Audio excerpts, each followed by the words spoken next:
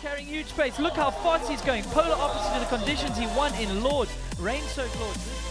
Getting the last step down. The crowd is roaring. He is going to do it. He's going to smash the time of Lawrence Virgin. Downhill racer and our expert here today, Andrew Needling. You got to check it to see first, huh? You want to make sure.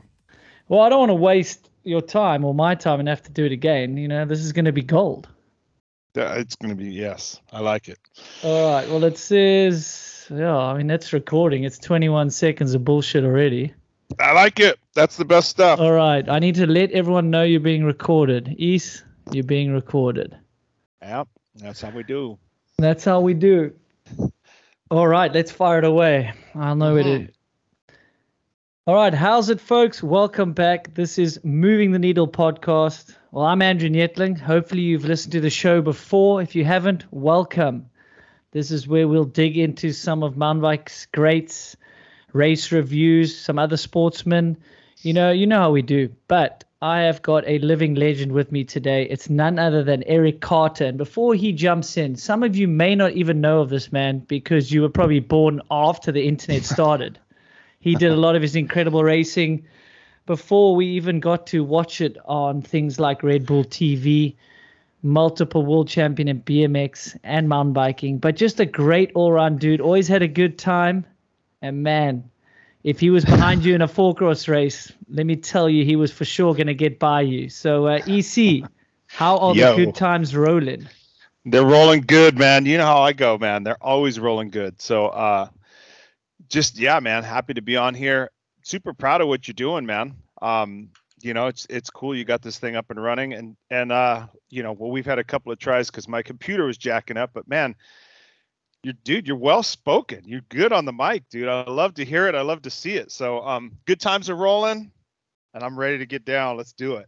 Thanks, man. But you're a podcaster as well, so you'll be comfortable. Yeah. You are never scared to have a good chat, have a beer after race, be it with a fan, be it with a young rider. So I remember those good times. But dude, I mean, I'm getting on with my age, and you are still out there building trails, riding, ripping with your kids now. I mean, what a trip, dude. You've had how many years in the industry now without getting a proper job in theory? I know you're doing a lot of paper pushing and pushing a few Excel spreadsheets around the desk there, but it's not really a proper job yet.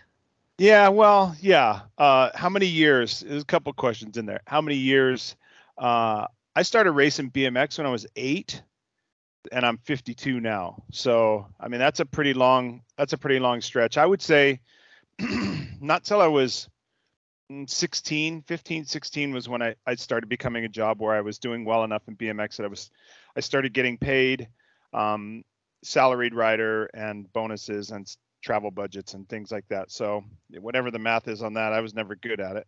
But a long time, been in the industry a long time. There was a stretch when I was done at GT, when myself and Kanipa, they kind of put us out to pasture, and they took our money and gave it to the Athertons for the Atherton project and bought those guys motorhomes and trailers and all kinds of crazy shit that well played by the Athertons because they owned that stuff. So GT just gave them money and they bought assets for them, and they took those assets and did whatever they wanted.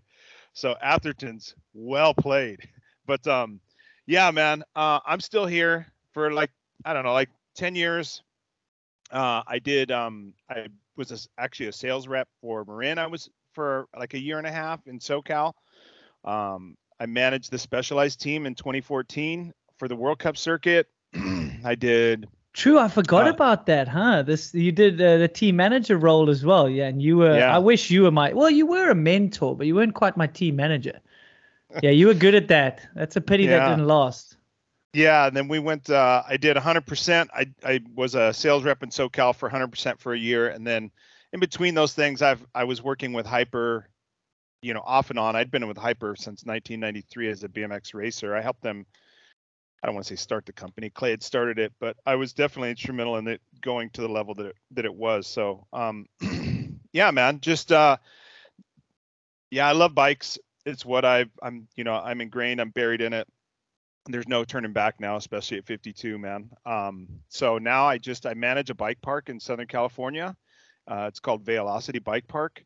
and it's at a KOA resort. As you can see, when we're done talking today, I'm going to my KOA campground, and I'm going to go to work. But it's yeah, man, it's great. It's a bike park that is emerging. We're growing it. We're building it. It's been a long time place where they've held races and stuff, but the trail network now, we're able to expand it, and we have enduro, we have cross country, we have a bunch of events that happen there, and then eventually we'll have shuttle service and downhill as well. So, dude, I'm blessed. I really am a blessed guy to be able to do this. I get to ride with my kids. Both of my kids are, they love racing. My son Ethan wants to do some big mountain enduro stuff, and then possibly get into some EWS probably next year.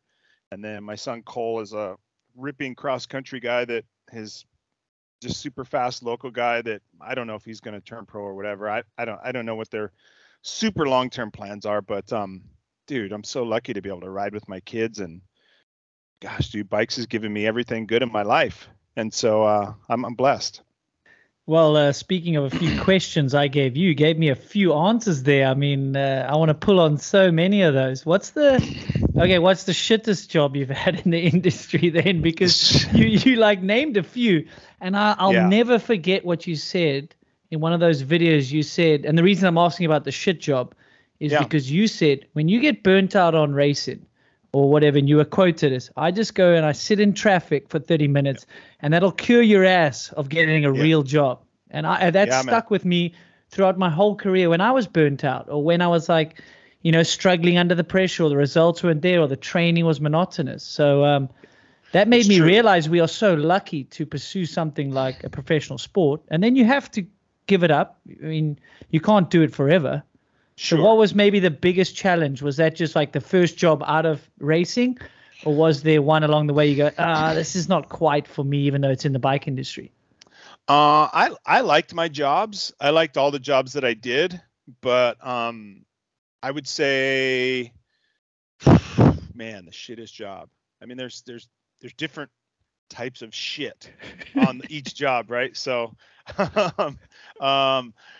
my specialized gig was weird, man. That was a weird deal, right? Like inside that company it's just different.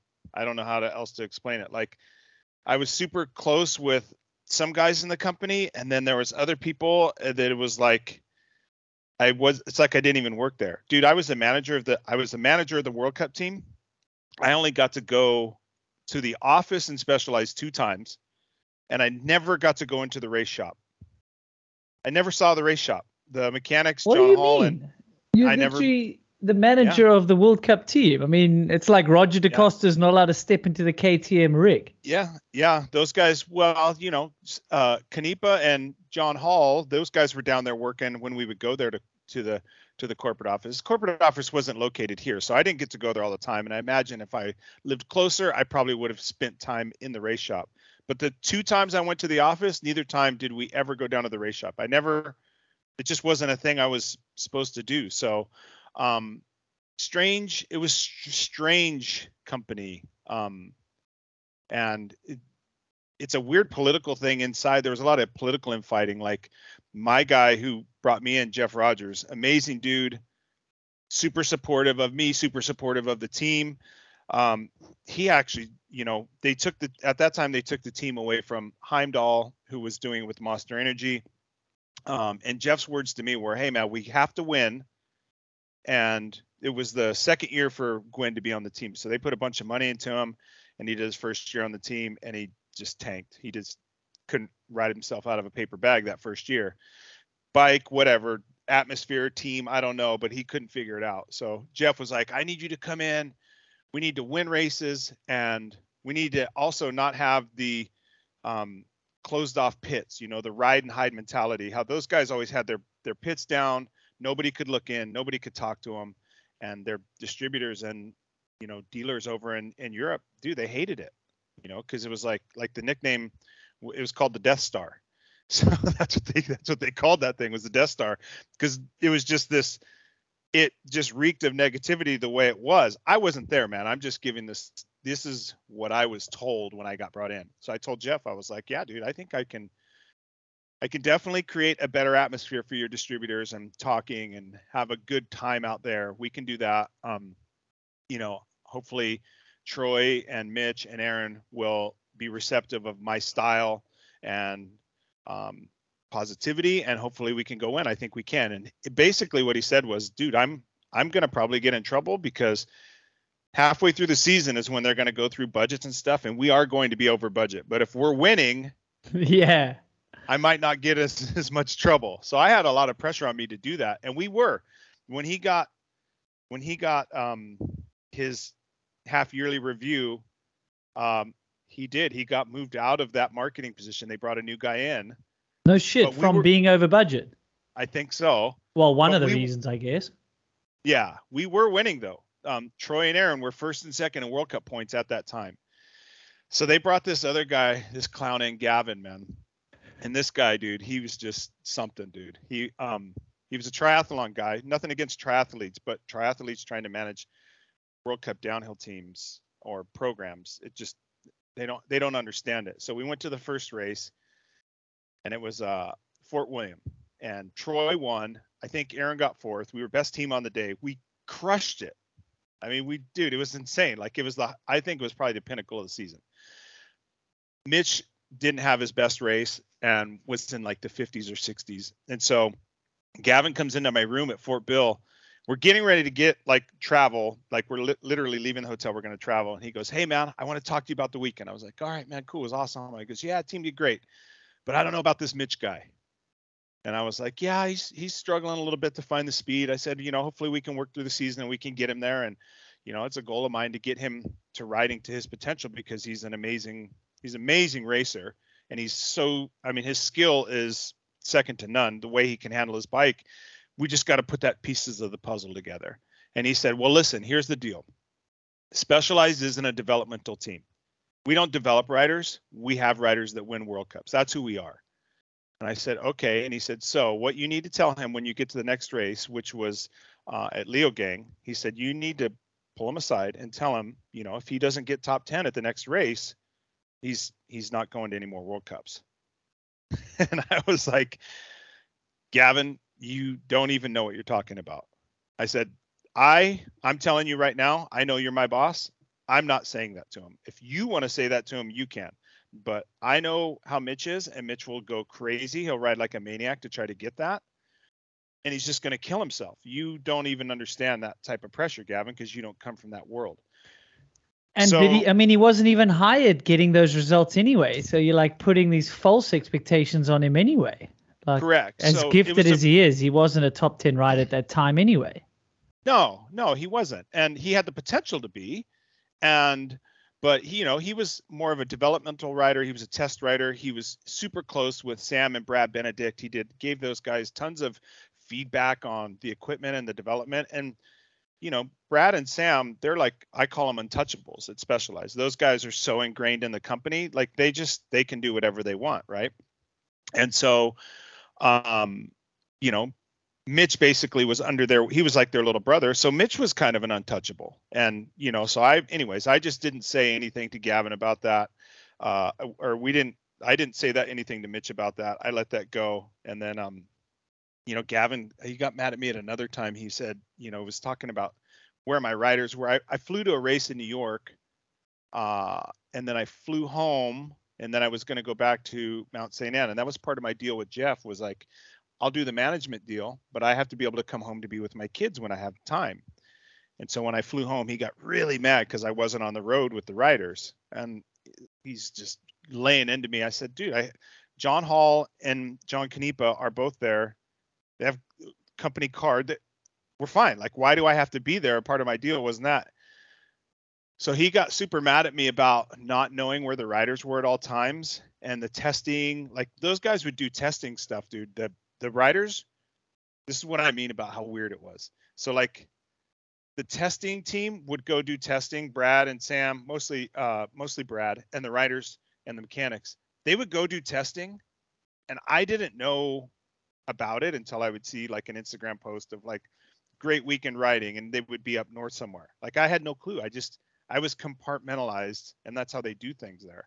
Super interesting. Hey, like the politics. Like I can think back for all sorts of shit where you're like, we can't go testing there and get the room for 2 days, but we're gonna throw a party there for 10 times what? No, 100 times what we were asking for.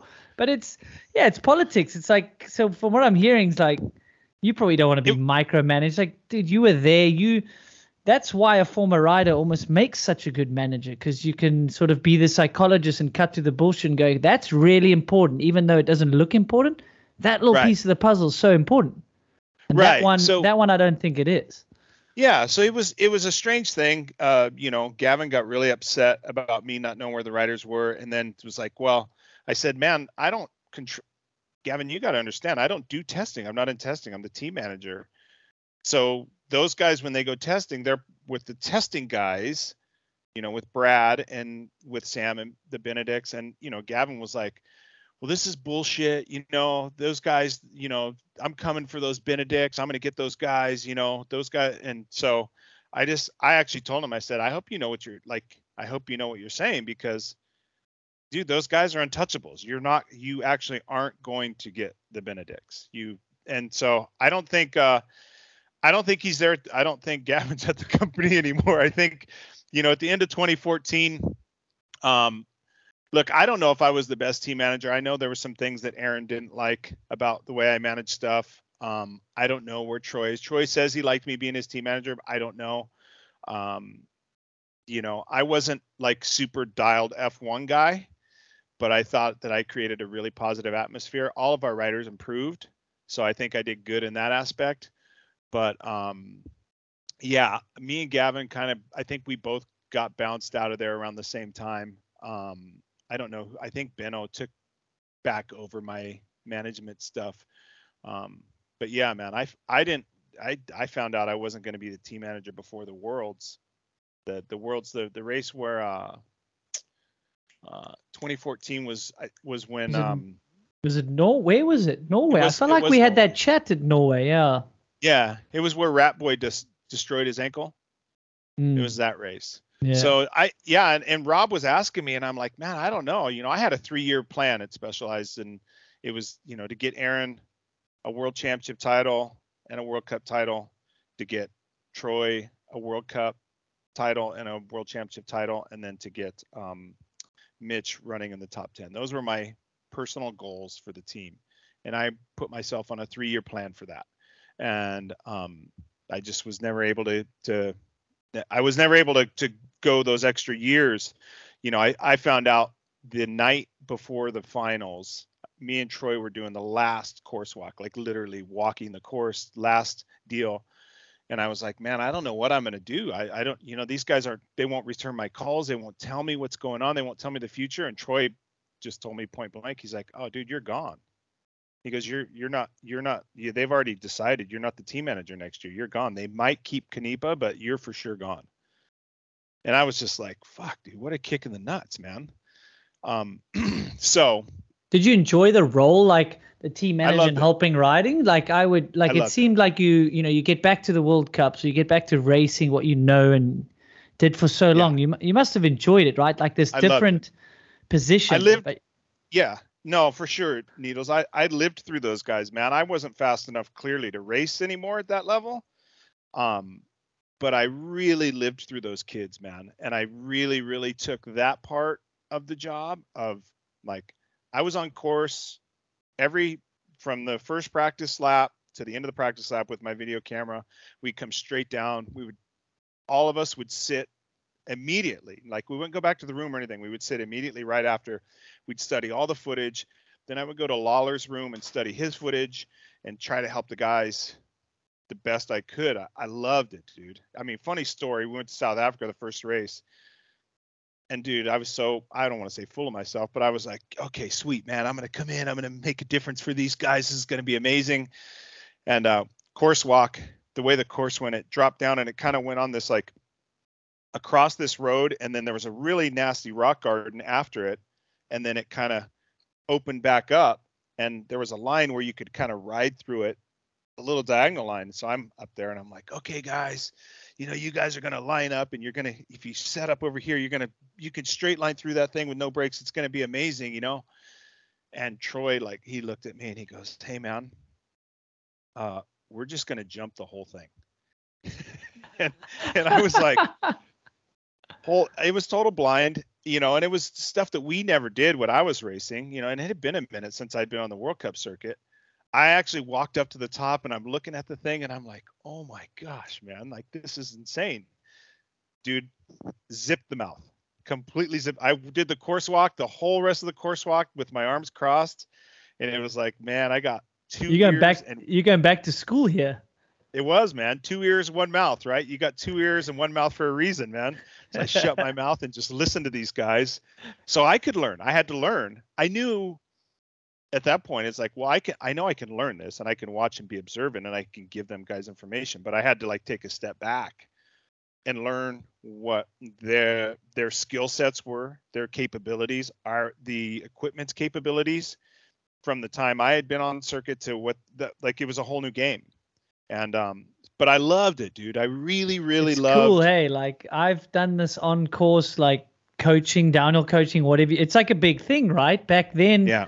You're probably one of the early adopters. Will Longden was up on course probably. The former riders would go up on course. They're probably more useful there than checking emails at a race week. And it's like a psychology game of where's your rider at? Is he confident? Because then you can probably push him into the faster line.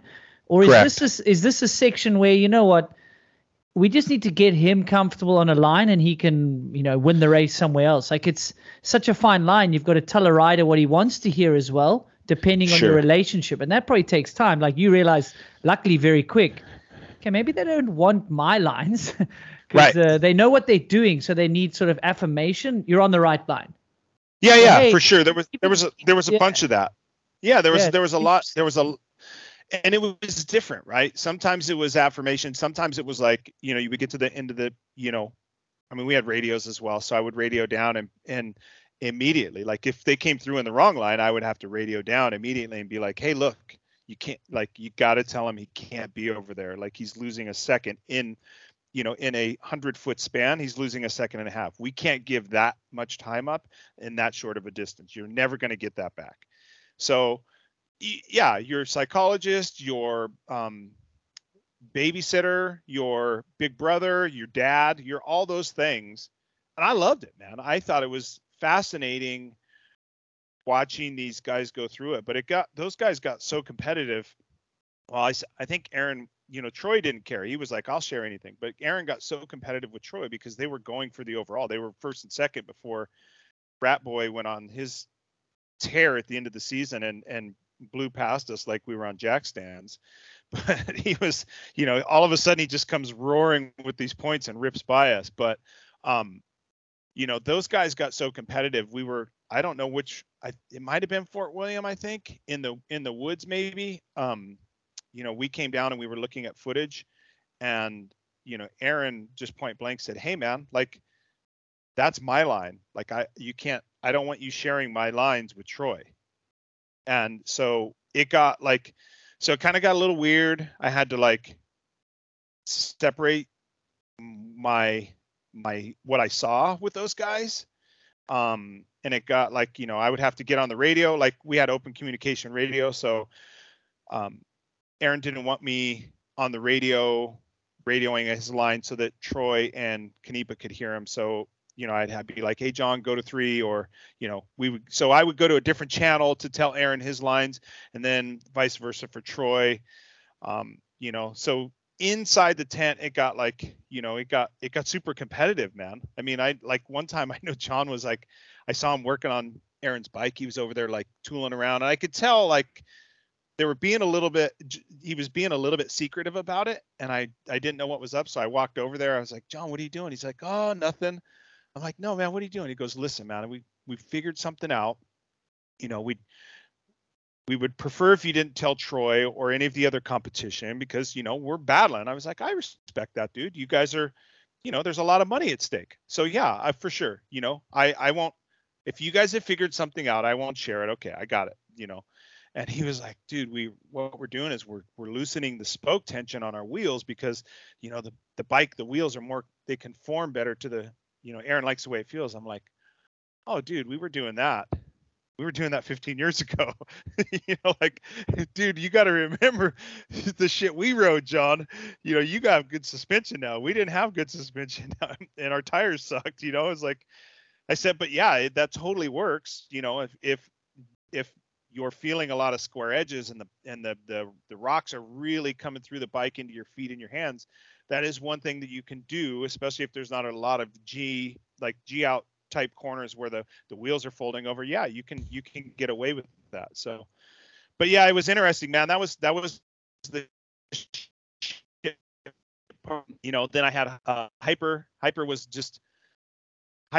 a shit job, or the shit part of the Hyper job was that, like, you know, we developed a bike and then for 9 years we never produced it.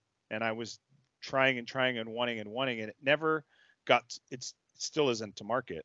They still aren't to market. And a couple of years in, I finally realized that they never really had plans to come to market with those bikes. It was just a marketing deal to appease the buyers at Walmart. So that was a little bit frustrating, and just the lack of communication that I had there.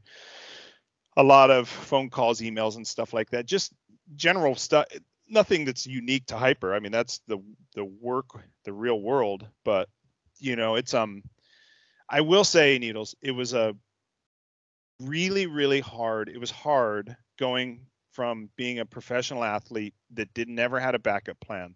I never went to college. I didn't have a degree in anything, and to get out, to basically get, you know, it was like, okay, your marketing value for us is no longer, right? You're not valuable enough for us to even pay you from a marketing standpoint.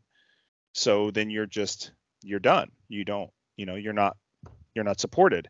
And people that you used to do testing for at a high level, you know, you call them and ask them for parts, man. You like, hey, can I get some parts? I'll even buy them. Can I get them at a discount? And you get no return calls. And things like that were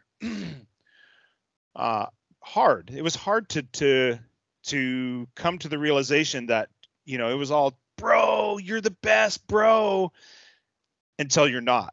And I don't harbor any animosity towards those people now. I'm being on the other side. When I was involved in marketing and sales and stuff, I understand why. They have budgets. They have people they have to answer to.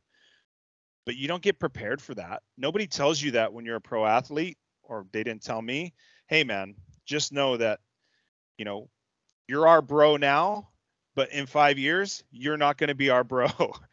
And that was hard for me. Like, it was a really hard thing, because a lot of those guys were my real close, I felt close personal friends. And then they just, dude, the communication just drops off. So I think that was the hardest part about the transition and going from a pro athlete to not being a pro athlete.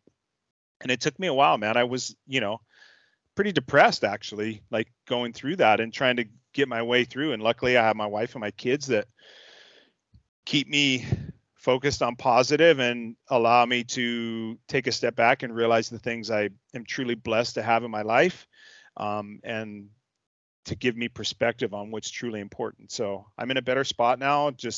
I got my job. I love my job. I'm building trails. I get to ride with my kids. I still am involved in the bike industry. I have a few people that still support me.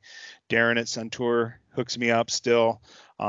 Hollywood works at Ceres. I get some bike racks. Roger at Kinda gives me some tires here and there. And I got a buddy, Hector at HT Pedals, Hector the Connector.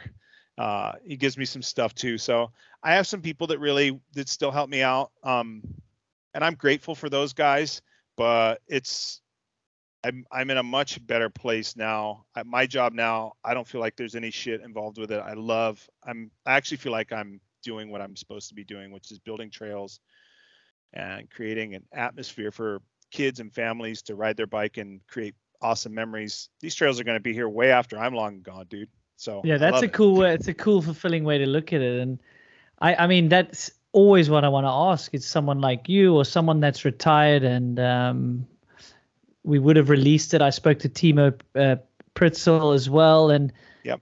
And it's hard for me. Like, people say, geez, you transitioned so well and got so much going on. and I am, and I'm super lucky, right? And I'm aware of that. But man, it's a mental challenge on the daily, right? And you raced in some of the heydays of downhill mountain biking. We're talking outside sponsorship, car sponsorship. I Hyundai with Mongoose GT, and before that, the factory GT is like what everyone looked up to. Like when you're on that team with PD and stuff. And before that, I want to dig into. But yeah, I think it's good for people to understand how difficult it is to you're basically going cold turkey, right? Yeah. From like you said, everyone kissing your ass, giving you free stuff, getting paid hundreds of thousands of dollars, right? Especially back in the heyday, it was good money, really good money. And then you switch off the tap, and then you switch off like the communication. You're like, shit, I know it's budgets, but you could at least return my phone call and be honest, like, hey. We just can't support you. But it's almost like it's easier for them not to respond, some of them. And I'm not picking on anyone. It's just the nature of the beast of pro sports. Like the Olympics have the same problem. Like you're on the conveyor belt, and then it's the next young guy that's better than you and is going to accept less salary. See you later, buddy. It is. It's true. And just so your listeners understand, I don't want them to go, oh, must have been so hard to be a top pro and getting all that money. Cry me a river, and I want to say, dude, I'm so lucky. I have lived a charmed life, and I still, now that I have perspective, right? So now I have a good perspective on my pro career and even my transition out of my pro career. Dude, I was lucky. Like I was lucky that out of my pro career, I was able to get a job at Hyper. Clay at Hyper offered me a position when GT said, you're no longer valuable to us from a marketing standpoint. So I was blessed. And then the 100% and Marin, even the job at Specialized, all of those things. I was so blessed to have those opportunities, man. I don't want it to sound like it was all complete shit. No, you definitely don't. No, but I appreciate you giving the context. But it wasn't easy. And that's the thing, right? Because on the outside, it's smoke and mirrors, right? It's so easy to take these things and you can craft an image of how amazing your life is. It's like, oh, you can post all these amazing posts and you can craft this perfect image of what everything is. But behind the scenes, dude, it's smoke and mirrors. It's like a magic show, right? There's all kinds of shit going on behind the curtain. Well, that's what transitioning when you're not. I wasn't smart enough, dude. I didn't invest my money like Lopes and PD and Menard, and I didn't make as much money as those guys anyways, but those guys invested, and now they have things that they have business entities that they're doing. You as well. You have a bike shop. Like you've done good with the things. And I think, you and I talked about that many, many times when I was getting towards the end of my career, and I was telling you, dude, take your money and put it somewhere. Don't be like me and spend that shit on stupid stuff. So I didn't do that. That's the lesson I had to learn. That's the cross I had to bear for being an idiot and not taking my money and spending it wisely. But it doesn't make it any easier. It was hard, man. That was a really hard thing. So it is pretty vicious, man. It's a vicious thing when the companies start saying, hey, man, sorry. I know, dude. I know. Last month in December and November, I know we sent you 20 pairs of shoes, and we asked you what your 5 best friends' sizes are because we sent them shoes. But guess what? I can't even send you a pair of shoes now. And that's the reality of it. And so, dude, it's pretty gnarly.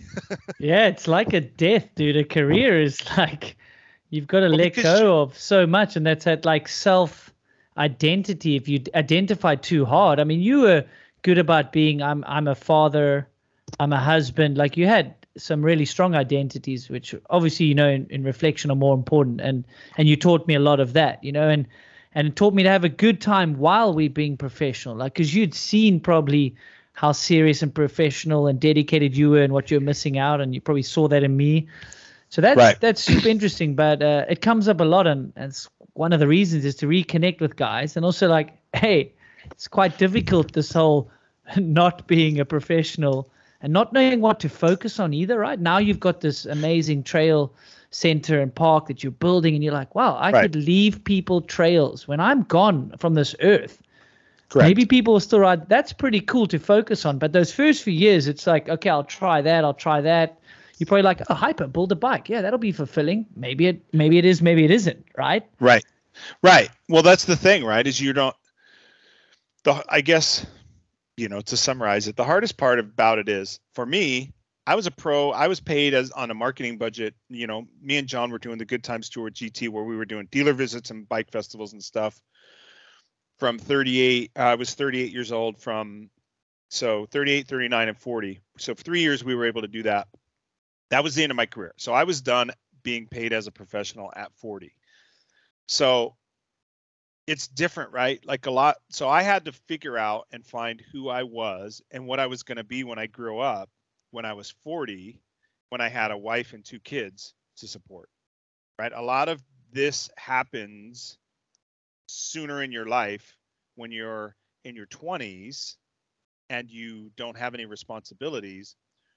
So there's less stress and there's less dependency on you to perform and deliver a wage and the things that you need to do to support what you have.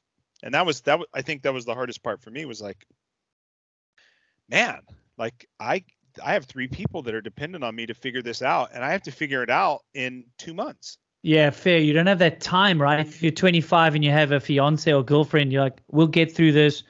Sleep on the floor for a while. We'll get through this, right? Right. But you're right. That's another interesting thing. Like if you weren't prepared for it, or it happened quite quickly, thinking, because I thought what you're doing was great, right? You were kind of a little bit too early for the EWS Enduro thing, and you were trying to do that.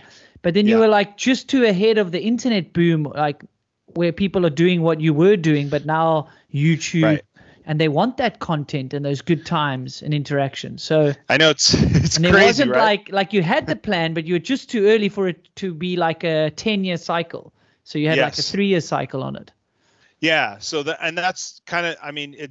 I think about it often. Like what me and Sniper were doing. It was early, right? Like we, literally for GT. I talked with Travis Chiprez about what to do, because he basically said like, hey man, I'm just letting you know the discussions are coming down, and what you're doing as a racer, you're doing good. You're still winning championships for us, but they're looking at the future now, and you're not in it as a racer. So he said, you need to develop programs that are going to tie you to a sale. So we developed the Mongoose Tribe program, where it was a buy-in program. We created a team atmosphere and all these sub teams, and we sold. Basically, they set me up as a dealer. I sold bikes as a dealer. I didn't even have brick and mortar, but I was the #1 downhill bike dealer in the nation for Mongoose at the time. So we developed a tribe program. Then I got moved over to GT, but everything I was doing was trying to connect myself to how could I be doing something that wasn't so robotic of just doing sales, but still be attached to sales. So myself and John Canepa, we hatched this Good Times Tour, which was for GT. He would take the trailer around, and then I would fly. Like if there was a bike festival on a Saturday and Sunday, we would fly into the area. I would fly into the area on Tuesday.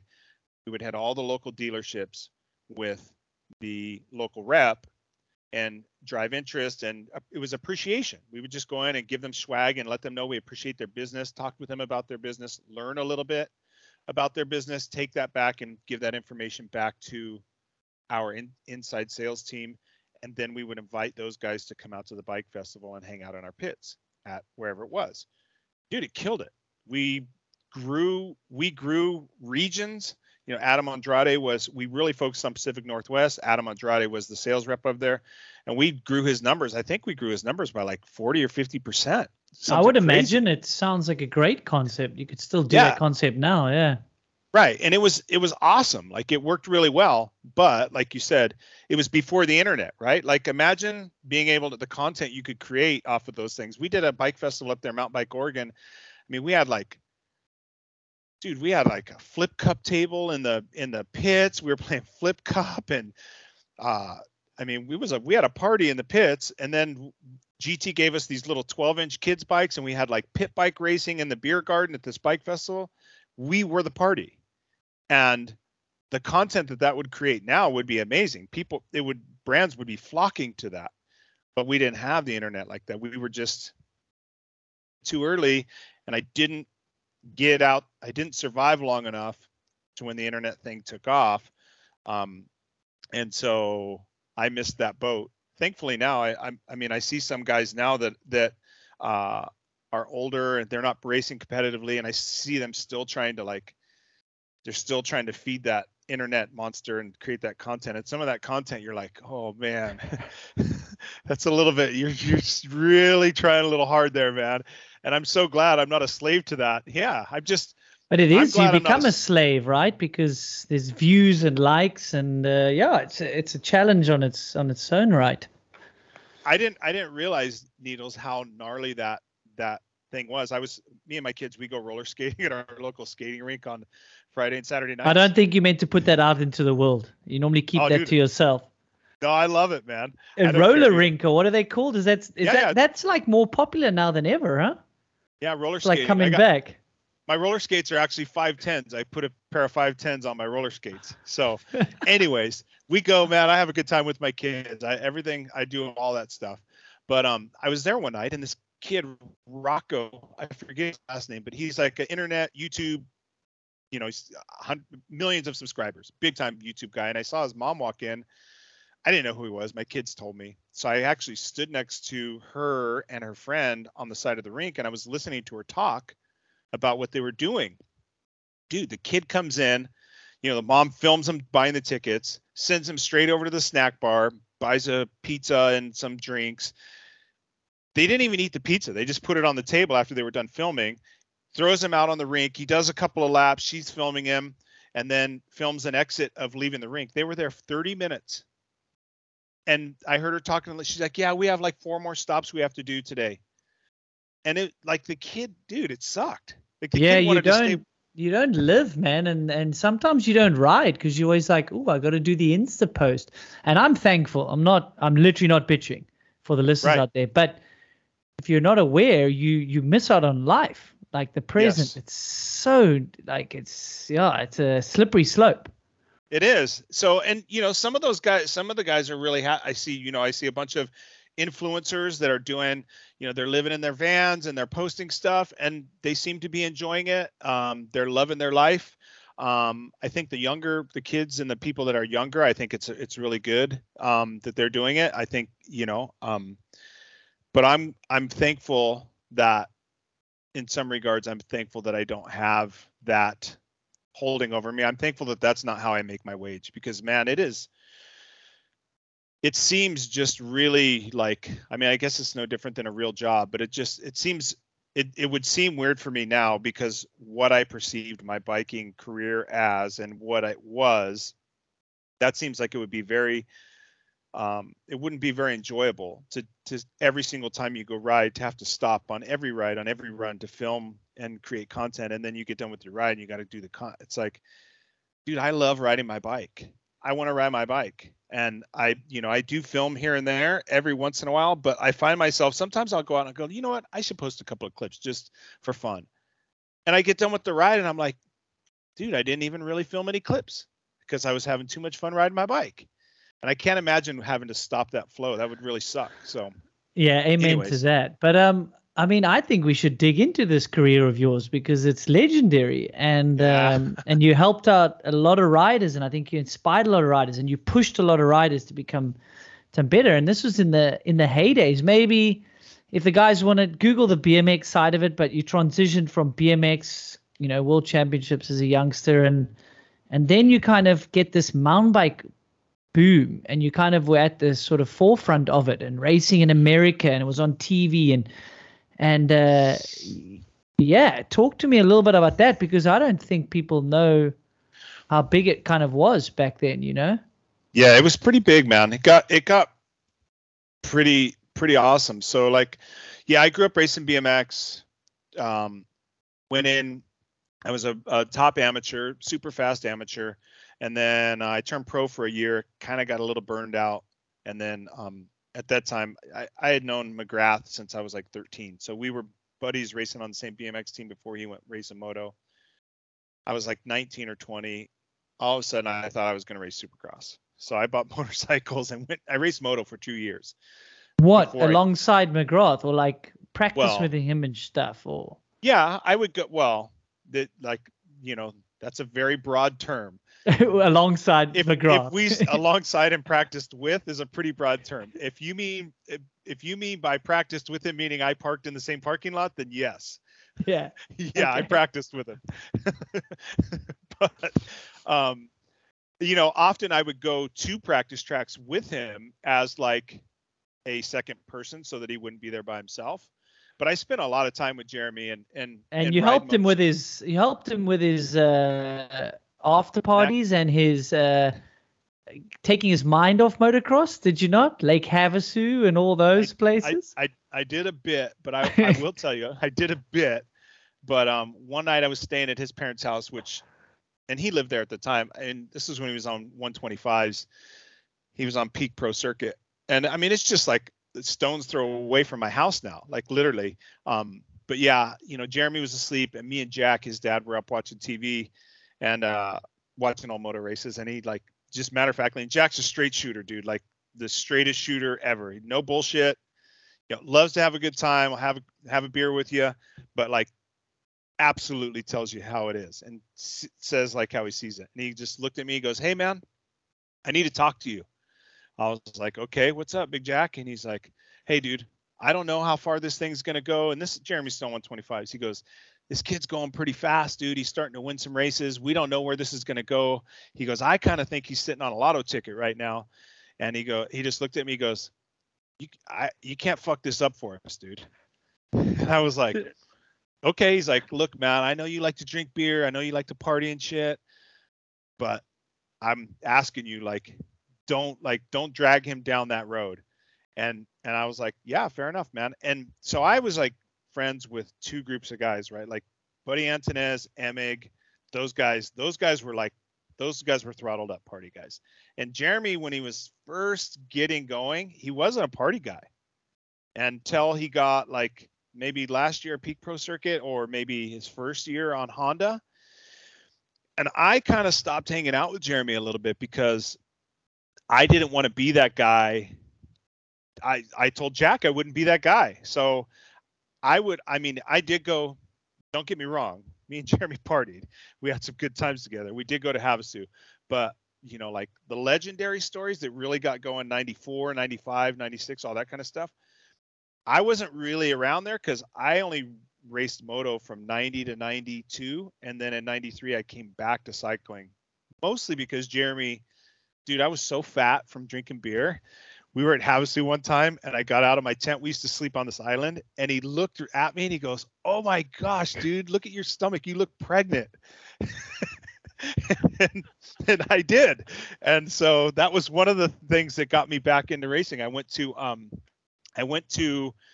the bike shop that used to sponsor me and asked them for mountain bikes. And they came back and said, "Hey, BC Dave said, why don't you come back in a month and we will talk about what that means." And so then I came back in a month and he had bikes built for me. He said, "You're going to go race the Norber circuit. These are all your bikes. All you have to do is jump in the van and go." And I was like, "Yeah, okay, yeah, let's go. Let's do it. I'm up for it." Like, me, dude. Okay. So let's go. But for the listeners' context, I mean, I hope they know who Jerry McGrath is, but he is one of the most badass and legendary goats of motocross. So Yes. look him up for EC to sort of probably see what he was doing in motocross. I wonder if that sparked something in you when you saw a few like race results in mountain biking. But you hadn't done much mountain biking before this when this guy said, None. We'll get you a bike." And One we time. see, and so he just knew of your BMX career, and he's like, "You might have something. You coming racing with us?" It was that simple. Yeah, well, yes, it was in application, but there's backstory to it. So I grew up racing BMX. Cully also went through this same shop. There was a lot of guys that went through that shop, right? So BC Dave and the guys at Bicycle Center, they were always trying to get me to race mountain bikes, and I thought they were clowns. I was like, dude, I'm not riding those stupid bikes in your underwear with an ice chest on your head. You're crazy, dude. I'm not doing that.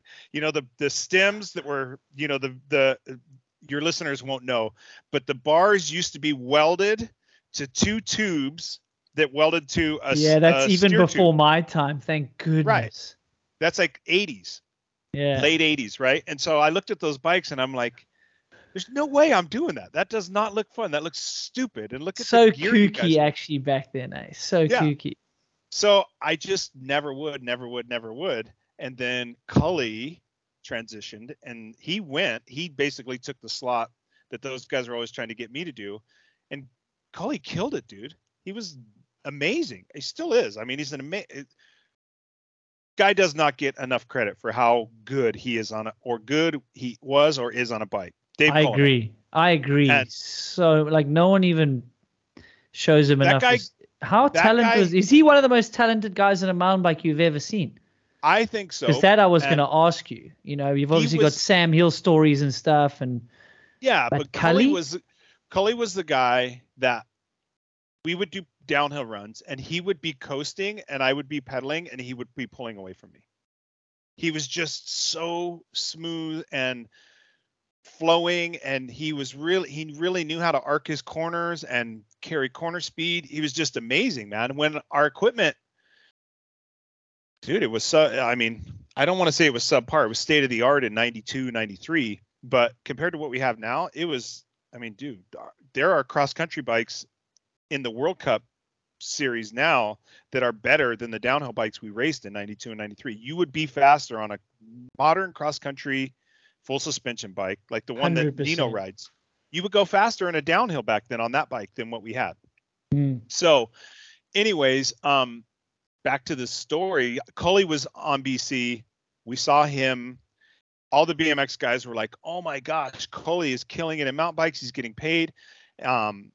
I did a bike ride with Lee Donovan. I think she let me borrow a bike, and we did this climb in Orange County, and it was me, Lopes, her, Pistol Pete. I don't know, there was a couple others, and it ruined me. Like, I was ruined, dude. Climbed 500 feet. I was so miserable. I hated it, dude. It was just miserable. And, me and Lee still laugh about it, but the descent was amazing. I loved it, but the climb, oh my gosh. So anyways, BC Dave offers me this ride. I just went for it, man. Like, he knew that I had skills on a BMX bike, and he saw what Dave had done with his skills on a BMX bike. So he figured, yeah, like you could probably do pretty good in the transition. And I did. I did great in slalom. I sucked. I don't say I sucked. I was like maybe a top 10 in the expert on downhill. I was scared. I was totally scared. I didn't want to go fast. I was afraid to wreck. But slalom was like BMX, so I love that. And when do you get to the point? Because we've chatted about some of these teams that you had that were run by interesting team managers, and you basically would get paid more or get fired if you didn't join them in the bar and or strip club before races. Like, you were also on some pretty interesting teams before it was professional. Like, so you have some stories before it got a little we were in the gym and we're gonna pay you a proper salary. Like, you saw it all. Well, we got paid good. I mean, dude, I'd never raced a pro downhill race. I was only an expert, but I had won some slaloms. And in pro, the slalom was in pro. Correct. Yeah. So I won my first race as a pro in slalom at Big Bear. It was my very first race. I won the pro slalom, and literally going back up the hill in the back of the truck. This was the heyday. This is when 93, when the sport was starting to boom, and guys were like handing me business cards and being like, no shit. Honestly. Yeah, and honestly. And check this out, Needles. We were racing. We didn't have jerseys like, normal BMX jerseys or moto jerseys. So I was in a cross country jersey, and I had a pocket. I had pockets in the back of my jersey. So I was just stuffing them in the back of my pocket. And then at the end of the night, we were at dinner, or not at dinner. We were in the condo getting ready to go out to dinner, and I pulled all the business cards out and I put them on the table and I gave them to BC Dave and I said, hey, I want you to hold on to these. And he was like, what do you mean? I was like, all these guys, they said they want to sponsor me, blah, blah, blah. I committed to you for the summer. I want to go have fun with you in the van. I don't care about this stuff. Like, just hold on to those for me. So he did. But yeah, you know, I wasn't that good at downhill at the start. Like I said, I was scared, but I still got a pro contract. I think Barracuda paid me 40 grand. Is this the first pro contract that following years was Barracuda? Yeah. And it was a 2-year deal. That's good back then, dude. That's probably 6 figures. No, I don't know. I got to do some inflation. And Jimmy Kite was on the team. Mathematics. And Johnny O'Mara was on the team, a motocross legend. Matt Smith, Eric Sakadinsky. There was just a group of us on Barracuda, and then Stickman was our mechanic. and dude, it was wild. Like, it was crazy, dude. So you have to understand the owners of the company, Dave Southwell and John Wegge. Dave Southwell was, I guess his parents had a business. They were super wealthy kids. His parents had a business that took like Madison Square Garden and, the different arenas, big basketball arenas in North America, and redid those. Like his dad's business would go redo all those arenas. The other guy, John Wegge, his dad owned a office furniture company called Steelcase, which is like this massive. His dad had a bronze like half statue of himself in the Chicago O'Hare Airport. So like just super wealthy kids, like they tell stories about like when they're on their graduation night when they were going out to party, like they went out and wrecked the Porsche and then went and got a Ferrari and took it out. Like they were those guys. So they were just, they were wild, dude. They were young. They were like our age with as much money as they wanted. And then we got sponsored by Dos Equis. So we were sponsored by a beer company. So the whole thing was just like, just twist the throttle and just go, man. I mean, we had this rig was such a piece of shit. Like our trailer was so heavy and it was loaded. The whole overhang, the tongue of the trailer was packed full of beer. And it was so heavy because we were always handing cases of beer out at the races and stuff that like Stickman, the car overheated so bad that it melted the vents inside he had to drive with the heaters on. It was still overheating and it melted the vents. And Southwell and Wegge, they told him to try to rig up the pressure washer so when he was driving he could pressure wash the engine and cool it off while we were driving. But yeah, we basically the premise of the company was like sponsored by a beer company, like go to the bar, go to the strip club, go have fun, like go raise hell, go get crazy and have a good time. And that was the deal, man. Like you were like, that was part of being on the team, is just to get wild. I mean, our last race, the next year, Stickman went and did his deal with Mongoose and Lee and Brian Lopes, and those guys were racing. And Stick had enough of all the bullshit that we were dealing with. And so we actually got Jimmy Kite knew Joe Buckley, and your listeners won't know who Joe Buckley is, but he was Palmer's mechanic, after he was with us. He was a long time in the circuit. Now he's a high level dude at Specialized. But we broke Joe Buckley in, and dude, the last race we kind of knew the party was over. It was, we were hearing rumors that the team was going to disband and wasn't going to, basically the parents got tired of giving the kids money for us to go racing. Bikes weren't selling, just, all the classical stories that when you're in the industry about companies like this that start. And dude, the condo we had, it was like we had went and got a bunch of fireworks, and we literally had like a bottle rocket and like firecracker fight inside the condo. I'd never seen shit like that, dude. Like I'd seen a lot of stuff, but bottle rockets flying down the hallway of the condo, I was just like, oh my God, dude, we're gonna really literally burn this place down to the ground. It was nuts, man. And you're getting paid to do it technically as well. Maybe not the following year, but you were getting paid that year. it was fun. Like, I will say, personally, I think I wasted 2 years of my career.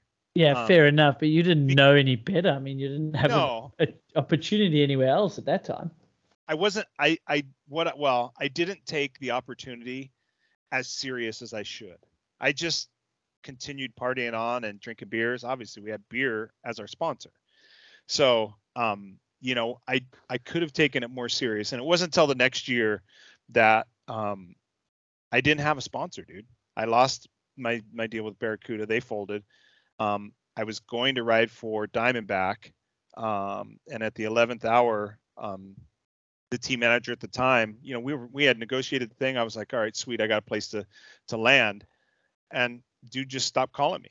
Just plain and simple, stopped calling me, stopped communicating with me. And I found out from somebody else 6 weeks later, now we're like mid-December when it's too late, budgets have been spent, that they were gonna get Scott Sharples.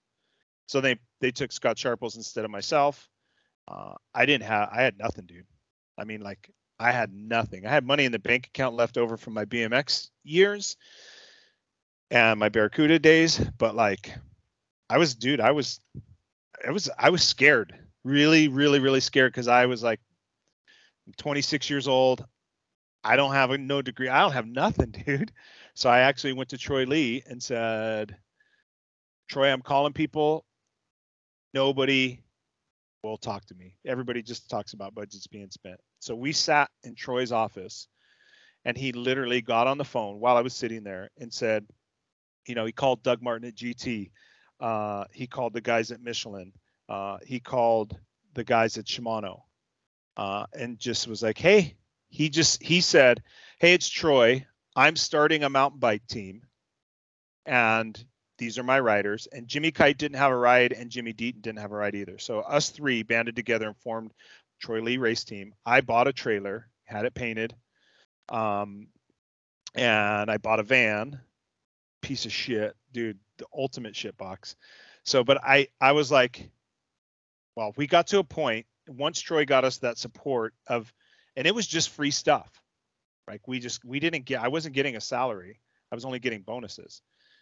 And I remember the time she was my girlfriend at the time, but I remember sitting down with my wife and just saying, oh, man, I don't know. This is crazy. Like, I don't have a job. I'm not going to make money from this. Like, this is crazy. We should take this money that I have and we should just put a down payment on a house, and we should be done. And I had been training with Lee Donovan's coach, Val. And so I was taking it serious, and I was getting fast, and I was like right on the cusp. And I'm so grateful that my wife said, you know what, let's go for it. Like, that's amazing. That's cool that she had that support for you. Yeah. Yeah. So we literally spent the down payment on our house to go racing that year in '96. Dude, my back was against the wall, man. So I didn't miss a training session. I worked my ass off. And that year I won the slalom title. I was second in downhill. I was getting downhill podiums. I got second at the unofficial slalom in Australia at Worlds. And then I got fourth in the downhill as a privateer. So you had found that downhill speed by then. Yeah. So that's pretty cool. Like that came it was as a well. big Because year then you for were me, like a dude. double threat if you could do the slalom and the downhill. Because that was hard doing double duty, right? More people did Correct. it back then, but Yeah. it didn't mean you would do both well. One always like seemed to suffer a bit. Yeah. So that was '96. And that was a big pivotal year for me. That was the first year that my coach was no nonsense, right? So it was, I mean, of course you had beers at the races, but I wasn't partying. But that was like after the race even then, right? You would probably save most of them till after the race. But even after the race, like I had turned a page on, and so I needed to take a couple of years and focus on becoming a better racer. And so I did. I laid off of the booze. I was putting tons of road miles and ton of training, gym time, swimming in the pool, dude. I mean, we got to the point where I could swim for like 40 minutes nonstop in the pool. I mean, I was fit, dude. I was super, super fit. And I needed that. Did you go show McGrath your new fit body or what? Yeah, totally. No, he's totally supportive too, but I needed to grow up, man. I needed to grow up and take the opportunity that I had and the skill that I was blessed with, and I needed to make good on it, right? I couldn't, at that point, I couldn't just survive on just drinking beer and being good enough skill set. I had to work, and it was time for me to do it, and I did, and I'm thankful that Lee plugged me into her trainer. I'm so thankful for that trainer, Val, who showed me how to be a true professional. And that really saved my career. I'm still benefiting from it, dude. Like that one decision of, do I take the money and put it on a house, or do that's me cool, and my girlfriend dude. at the time, do we go? And we That's were like, so cool. Dude, it was all but chips. you bet on the person with his back against the wall. I'm betting on that guy, Well, you got no choice but to succeed. It's the one thing you control, right? Like if I bet on myself there, I'm in control of that. I can work hard, right? And you have to have belief. You can't lie to yourself, right? So you have to look in the mirror and go, am I lying to myself? Am I hoping? Or can I really do this? And you have to have some pretty interesting, hard conversations with yourself. Nobody else has to be involved, and make a real hard decision. And dude, like I said, we pushed all the chips in. We pushed them all in. And dude, it paid off. I lost money that year. I lost all that money. I won titles, even with my bonuses, spending money to go to Worlds and Australia, all that stuff. I lost a bunch of money that year, but I looked at it as an investment into my career. And dang it, I'm still at 52 benefiting from it, because I'm still building. I would have never been a trail builder or a bike park manager. I would have never had the experiences I had. I wouldn't be sitting here talking to you, because I would have never met you, dude. Yeah. So I'm super grateful for. I don't think you can ever not get something worthwhile to invest in yourself, whether it's buying a book, learning a new skill, working out, like anything that's positive, right?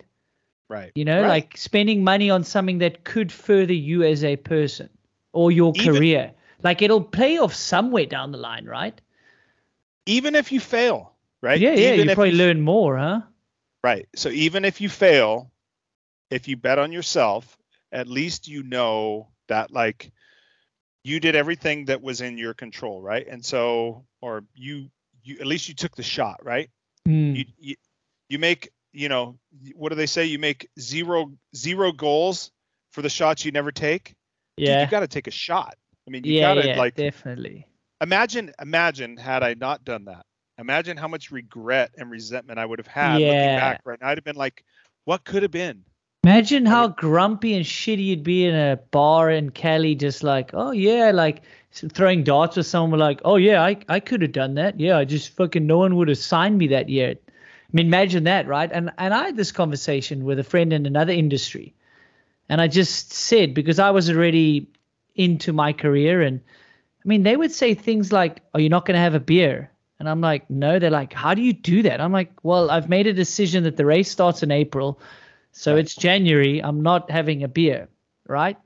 Right. And what I got to, I said, look, it doesn't matter. If you want to be a pro, great. If you don't, that's also fine. Both those answers are right, but be honest.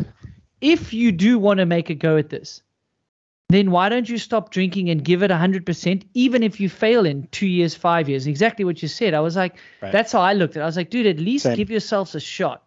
And if you're pissing it away on booze or, like half wheeling it in the gym, like you kind of know if you're doing it or not. Yeah. I mean, that you totally know. Everyone knows, right? If you're at a level that you could make a go of it, then when you're half-assing it. Yeah. And and sometimes that comes from being unmotivated or burned out, or there's a million reasons why, but it doesn't matter. The reason why doesn't matter. It's that when you're doing it, that you're mailing that shit in, dude. You're not present. You're just mailing it in, just going, fuck yeah. I went to the gym. It's like, yeah, dude, you're supposed to be doing 5 sets and you did 3 on every exercise, and you missed the whole last exercise because you were tired, and your buddies were going to go to they were going to the beach, and you didn't want to miss the car. It's like, dude, you can't. You got to to be at a high level, you got to make sacrifices. And, you know, it's, I'm grateful and thankful that I had enough smarts and I had people like Lee that were turning me on to their coaches and creating, or Troy Lee, that were giving me the pieces that I needed. All I had to do was plug into it and take those. All these things were given to me. They were like, here's all the pieces to your puzzle. And all I had to do was go, thank you. I'm going to build this puzzle. And I did. And here we are. So, I mean, I love it. But, dude, it's so scary to think about. Like, imagine if I would have just caved in, dude, and I would have not, and I would have been a coward and not taken the shot. Oh, my God. Where do you think you would have been? Ah, dude, I would have been, yeah, man. I would have been that, probably would have been that guy at the bar, the grumpy guy, telling stories of all the shit I should have or could have done. And I probably would have been digging ditches or running heavy equipment or doing something like that. I'm not qualified. Dude, I don't have a degree in anything. So, you know, maybe I don't know. Maybe I would have sold real estate. I don't know. But I definitely, it would have been a very, I'm glad I don't.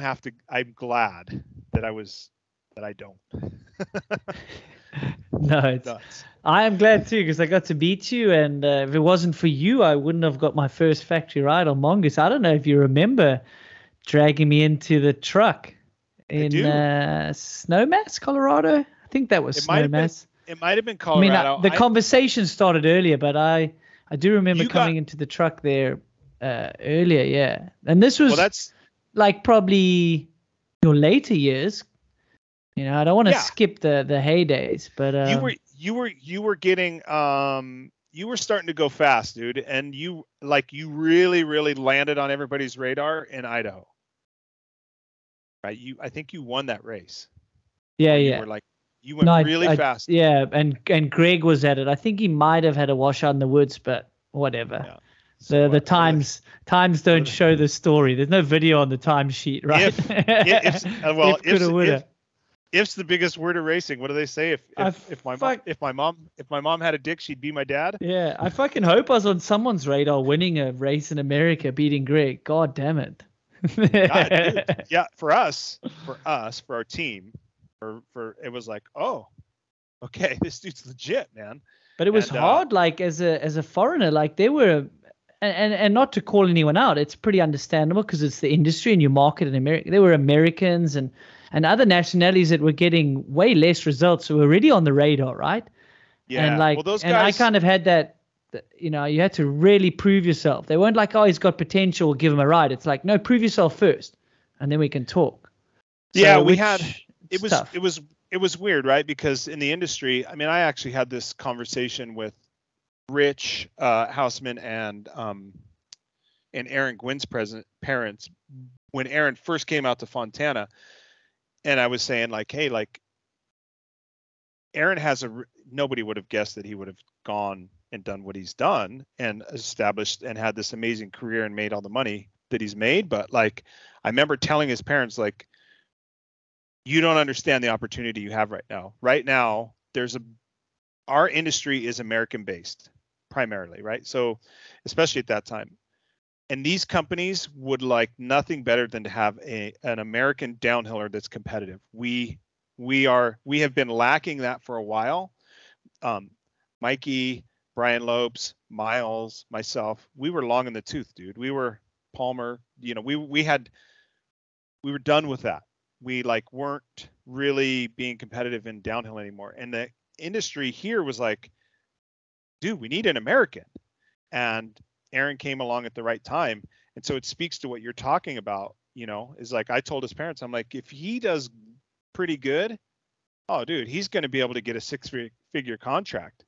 Now we would have never guessed that he would have been making the money that he's making now. It's a crazy, but, you were in that situation, right? Like if there was an American going the same speed as you, that American would have got that job. And the Aussies, those guys came over, like, you know, that group of guys that came over to Big Bear was like Kavorik, Rennie, Waddell. Who else was there? Well, there was that era. I'm not sure if there's any else. Later was Sam, Jared, Bryn, and then I kind of went with those youngsters. And Yeah, then but- before that was Sharples and Ronning. running. It's Yeah, kind of those two guys. unless we're missing someone with a Rennie, Kavarik, Waddell. No. I think those are the three. There was Joel.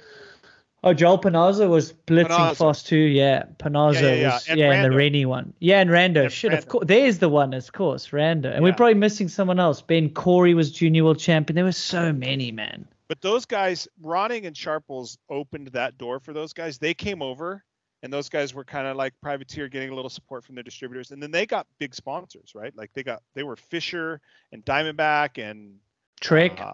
Trek. Sharples went on Trek. Yeah, it was big. Yeah, those guys were doing well, right? They made some good money. But that next group of guys that came over, those guys were like, I can remember the industry talking about those guys because they came over.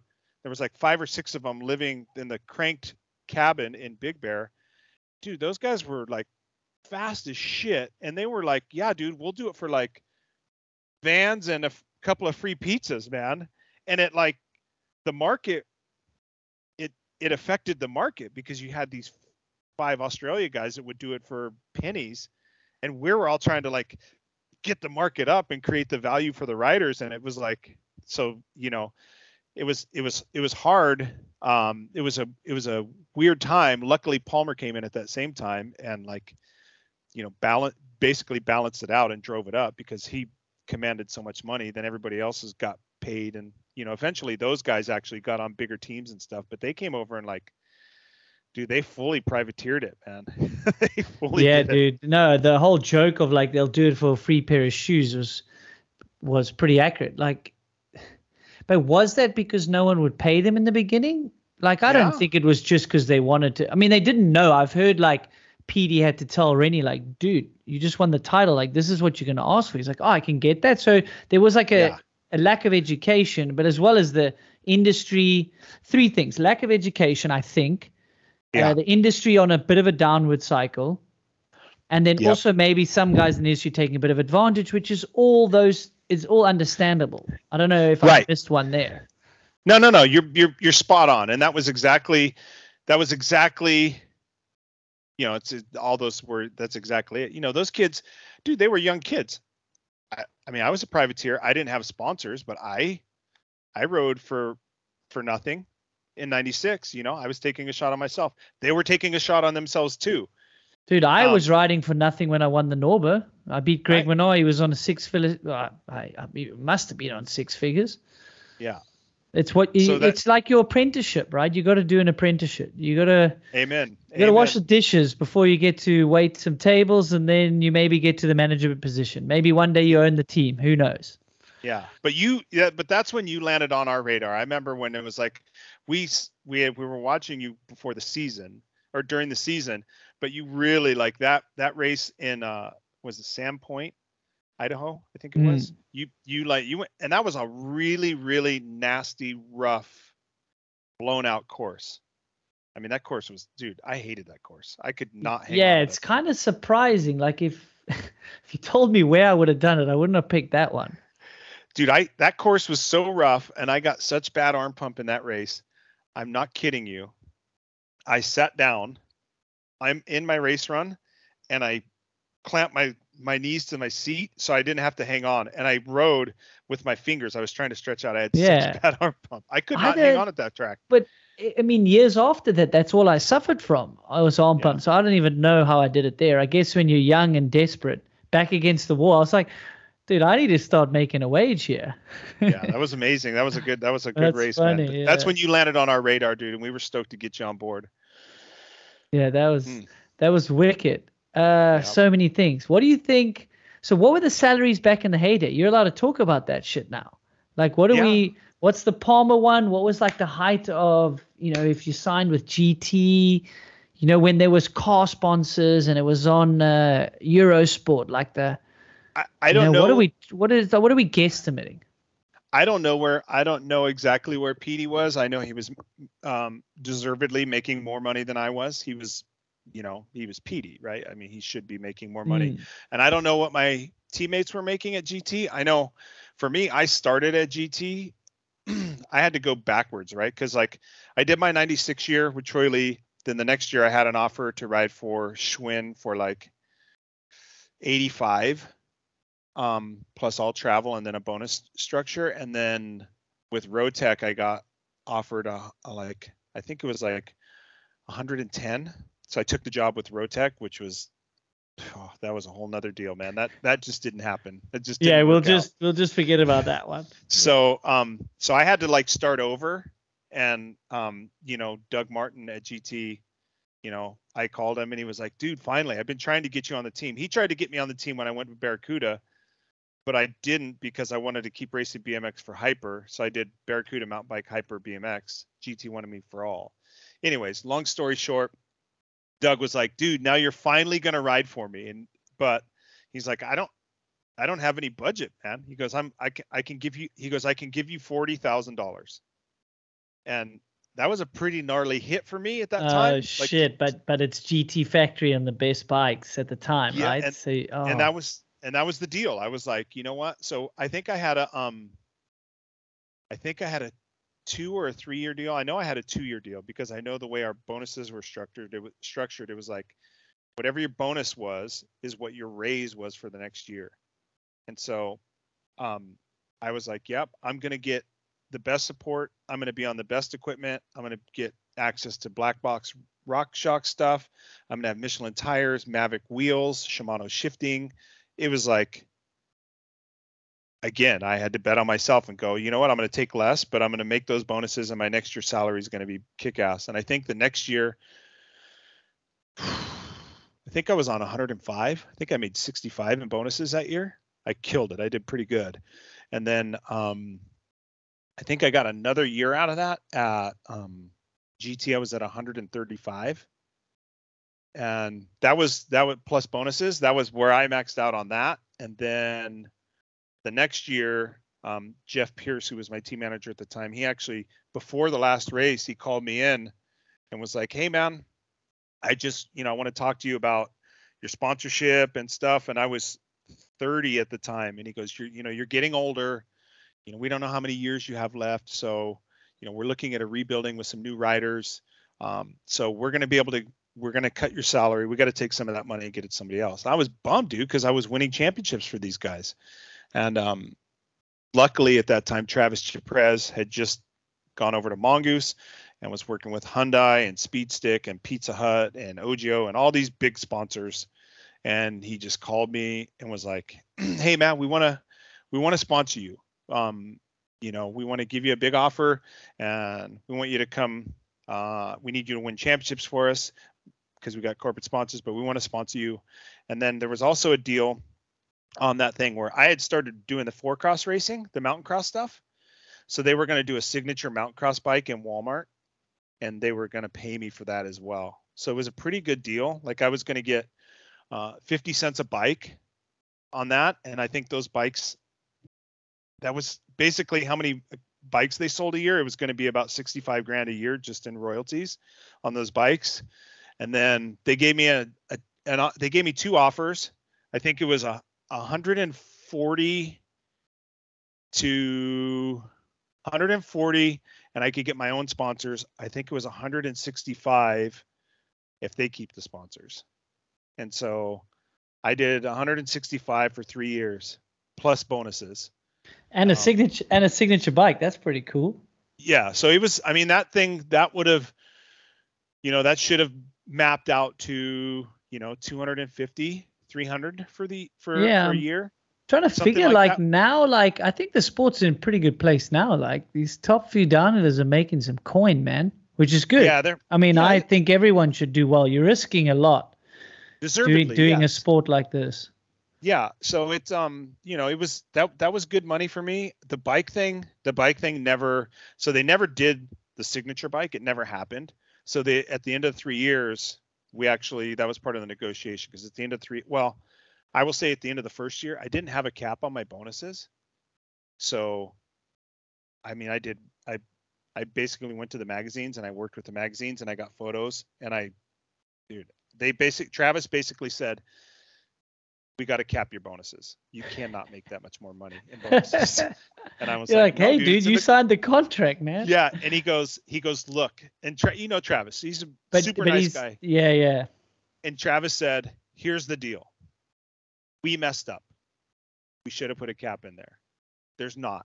And you can absolutely hold us to that. But here's the deal. You also don't have a specified schedule for events that you're going to go to. So if we leave the non-capped bonus in, we will not have budget for you to go to races. So he had me, and I was like, yeah, you're right too. That's in the contract as well. Yeah. So we negotiated a fair cap, because I really took them to the cleaners on that. But they never did get me my signature bike. So at the end of 3 years, they were like, okay, we want to talk about signing a contract for next year. We want to do 2-year deal. And they offered me a little bit less because it was a lot. I was making a lot. And I just said, we can't talk about that until we talk about my signature bike, because it says in here, you will make it, not that you were going to try. And I know you guys don't control that because the Walmart buyer chooses to buy the bike if they do or don't want to. But you said you will. And you also illustrated how many units it would sell and how much money I would make. So I said, you guys owe me $180,000. And they were like, shit. Checkmate. So, but what I said to them is, I said, look, man, I don't want you guys to give me a check. I don't want you to give me an empty-ended $180,000 for nothing. I don't think that's fair. And that's not right. Like, that's taking advantage of a situation here. You guys have been really cool to me and supported me and paid me well. So what I would ask is that instead of doing a 2-year deal, I would prefer if you give me a 3-year deal on this contract. And so let's just add a 3rd year at the same rate. And it was a decreased wage, but I said, just give me the 3rd year so that we can, and now you guys are going to get something for that money. And so we agreed to do a 3rd year. So I did another 3 years. I think I was at like 130 that year. So I made good money, man. I had the video game, Downhill Domination. So I got, I watched your bio video on that. I'm going to send it to you. Excuse me. I don't even think you know this exists. You've got this bleached hair. I do. And this chain, dude. Yeah. Oh my God. That's my so kids good. show it to me. My kids find all the they embarrassing must stuff. fuck you up with that. And then at the end, it's a great line. You're like, I'm going to be here until they kick me off the track or something. And you did. I did. Yeah, it's great, dude. Yeah, that was studio stuff. That's a funny thing that you found. And my kids, they actually pull that up and they show all, like, I'm a high school mountain bike coach. So they show all the kids on the team, all of my embarrassing stuff. But, yeah, it was, man, I lost my train of thought on where I was going, but, it was good. Travis was good. It was fair. I had my downhill domination thing. I made good money from that, licensing the name Mountain Cross. I would go to their design studio and I designed a bunch of the courses that were in there. So they paid me basically as if I was building. It's kind of like what do they call that? The new computer world where it's fake? AI. No, it's the metaverse or something like that. Oh, the metaverse. Yeah. Augmented reality. Yeah, where people are buying they're buying real estate in this place that doesn't exist. Yeah. Okay. Yeah. You've lost me there. I hope I don't have to see you in the metaverse. But yeah. But I got paid to build. I got paid to design courses. That's in a video awesome. game. Yeah. True. So okay. That was a great agreement. I learned a lot about the video game world. I made some really cool friends through that. Anyways, long story short, I was making good money, man. It was, in the probably 200 to 275 range. It was good. I mean, it's awesome, man. And you earned every bit of it. Yeah. Not enough to retire on. I think Palmer's was. I was going to ask, what was Palmer on in the heydays then? I heard Missy Jovi was on like $1 million. Yeah, she was making so much money from Cannondale. Those were the rumors. All those guys, man. Like the Cannondale contracts were big. I know Lopes. I mean, dude, Lopes he still just rides his bike. Not just. He's still really fast on his bike. And he still races, and he's still sponsored. Now he's working with Yamaha. But that guy, he was smart with his money, man. He got his money from Cannondale, and he hit on the .com boom, all the the investment stuff. But he was making more money than I was, and all that kind of stuff. Missy was making more money than I was. Obviously, she was amazing. Palmer, I think Palmer was on like I think he was on like 300 or 330 a year for like 2 or 3 years. Yeah, at least. But I heard it was like $1 million or more over 2 or 3 years. He must have been on like 500 at least. Well, probably collectively from his other sponsors, his No Fear, his Oakley. Yeah, true. You know, all of that other stuff. I think he was probably at that. So you still speak to him? I do when I see him. I mean, periodically I message with him, but yeah, like I saw him the other day, man, and it was great. Like, I mean, he's doing pretty good, man. I know he went through some battles, some personal battles. I mean, they're no secret. I mean, he shares with people, you know, the stuff that he's been going through, but I think he's in a pretty good place right now, man. And just awesome guy, dude. And you know, the funny perception about Palmer is everybody perceives him as this crazy wild party guy, and he absolutely was every bit of that. There's no, like, the party at his house was the shit that you see at movies. Like, I've been to a lot of parties, man, and I've never seen shit like that. Is this the one with the mini bikes in the garage and foam party and like just? So that wasn't foam. What that was is those guys took bags of flour. Oh my God! They threw bags of flour and beer, and they were dumping beer, and yeah, it was that party. And so that stuff. And then racing mini bikes in the garage on foam and beer, just for like the listeners' context. And Sean Palmer was one of the greatest snowboarders of all time, and then became one of the greatest mountain bikers when he decided to focus on it. It's such legendary shit. There was a pile. So there was a pile. You won't see that again.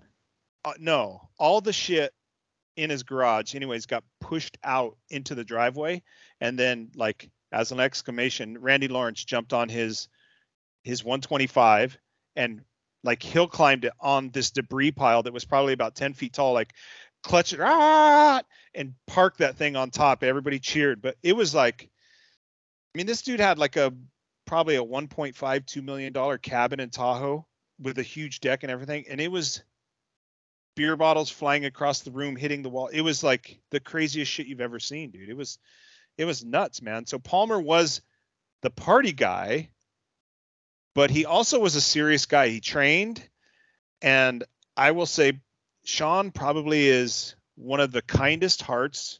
Like, he is a really nice, genuine human being, right? Like, and so that perception doesn't ever get spoke about, right? Because it always gets lost in the fact that, you know, Palmer's the rowdy guy with the tour bus and the parties and the shaved heads. It's like, dude, that guy is a solid friend. He's a solid person. He's a good individual with a kind heart, man. But he's a confident individual, and when he's on the racetrack, he's so competitive that, you know, Lopes can get that bit of like bad rep for being so competitive. But, you know, like, if you need something from the guy and he likes you, he's really gonna be there for you. Yeah, so, absolutely. I got that from Palmer. He didn't know me from a bar of soap. So when he came back to race for a year or two, and I was just in awe. I mean, I've got the jersey hanging in the bike shop. That's this awesome. Jersey that he gave me off his back. And he was so generous that he gave his pants that he raced in to my mate, because he obviously didn't get the jersey and I did, whatever. So he left the race in basically his underwear and a Dainese suit, right? And on the inside of this jersey, I shit you not, he had Fox printed. It said, "I am the best." And apparently he had a few different of these things on the inside of his collar. And I've said this story before, but I did get that such a soft-heartedness from him. And like, he was so nice to me. Like, he didn't owe me shit. I didn't race with him back in the day. And he was Needles this, and he was super nice to me, even though I was like a super fan of him, you know? Yeah. But you're spot on with, you know, him and Lopes. They were both ultra confident, right? And they weren't afraid to express that externally. You know, and I will say, man, when Palmer was on anything, whatever he was racing, dude, the guy races, man. I mean, he will, I don't care what it is. You know, it's like Days of Thunder, dude. You know, when you watch the movie, those guys race everything, right? And that's Palmer. Like, he was I mean, he's a little bit more relaxed now, but at that time, I mean, dude, he was just super, super ultra competitive, and same as Lopes, you know, with his Special Olympics things that he would do, like, you know, like you got to see those. It was like, oh, there's a set of steps. I bet you can't make it to the 7th step, you know, and Yeah, I was know? his teammate. I traveled with him, like kind of when you were injured, I think, that those years, or some of them. But yeah, Palmer, like when he came back to do a bit of downhill, and he had this insane self-belief, because I would sit with him and I would talk to him about the national champs. And he's like, yeah, I got this. I'm looking, I'm like, dude, you are old and washed the fuck up. But I respect you for saying that. I'm like, what do you mean, dude? And he's like, I'm not as fit as these guys. I know there's a pedal, but I want it more. I want it way more than any of these guys. So I'll probably have it. I'm like, yeah, it takes a special individual to have that sort of self-confidence, you know. And it got him to where he is today, you know, and he's self-belief, man. Self-belief. Yeah. I don't know if you can train. I don't know if you can train that. You can't get that. You can't. Yeah, man. Palmer wasn't as fit, but so his statement was spot on. I mean, I remember having a talk with my coach about it and my wife after one of the races. I was like, we raced at Big Bear when I was on Rotec. I got second. He got first. And he beat me by like, I don't know, quarter of a second or something stupid like that. And dude, he was purple at the finish. I mean, he extracted everything out of his body.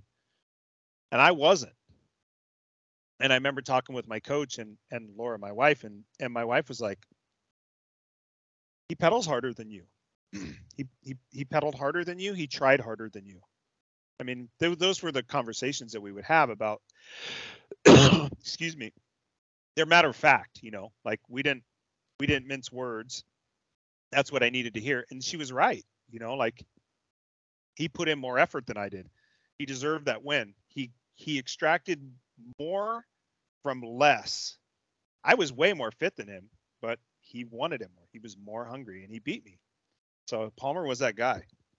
Yeah, he was. Hey, it's fucking crazy what he did in the sport. I know he had a BMX background and motocross, and it's not like he just went from snowboarding and then it was like, oh, you know, where's the front brake on this bike? Like, I know he had, and it's like when, you know, it was like this lifetime of work that then culminated into the mountain bike career, right? It wasn't just, you know, it was tough for us seeing him like, oh, it's his first race. But he spent like 6 months at Donna's house or whatever it is, and he was riding, and he'd slowly work up to, and then first World Cup, it was 10th, and I was like, okay. And it was similar, I think, to Palmer. You know, he had this experience of competition in other sports and all that. Both guys. So both guys truly amazing, ultra talented individuals.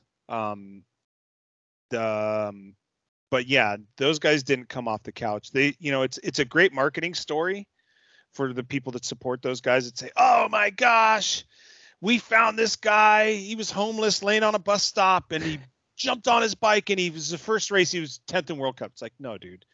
Gwen grew up racing BMX. Palmer raced BMX when he was growing up. They both raced moto.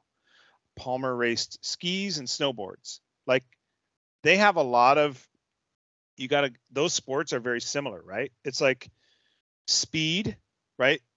When you're racing motorcycles or snowboards or skis, you're going fast and you're transferring weight edge to edge, right? And you're learning how to arc corners and carry speed, right? All the things that lend itself to downhill. And then you have BMX that teaches you how to find nooks and crannies and pockets and skill sets of wheeling and manualing and jumping things.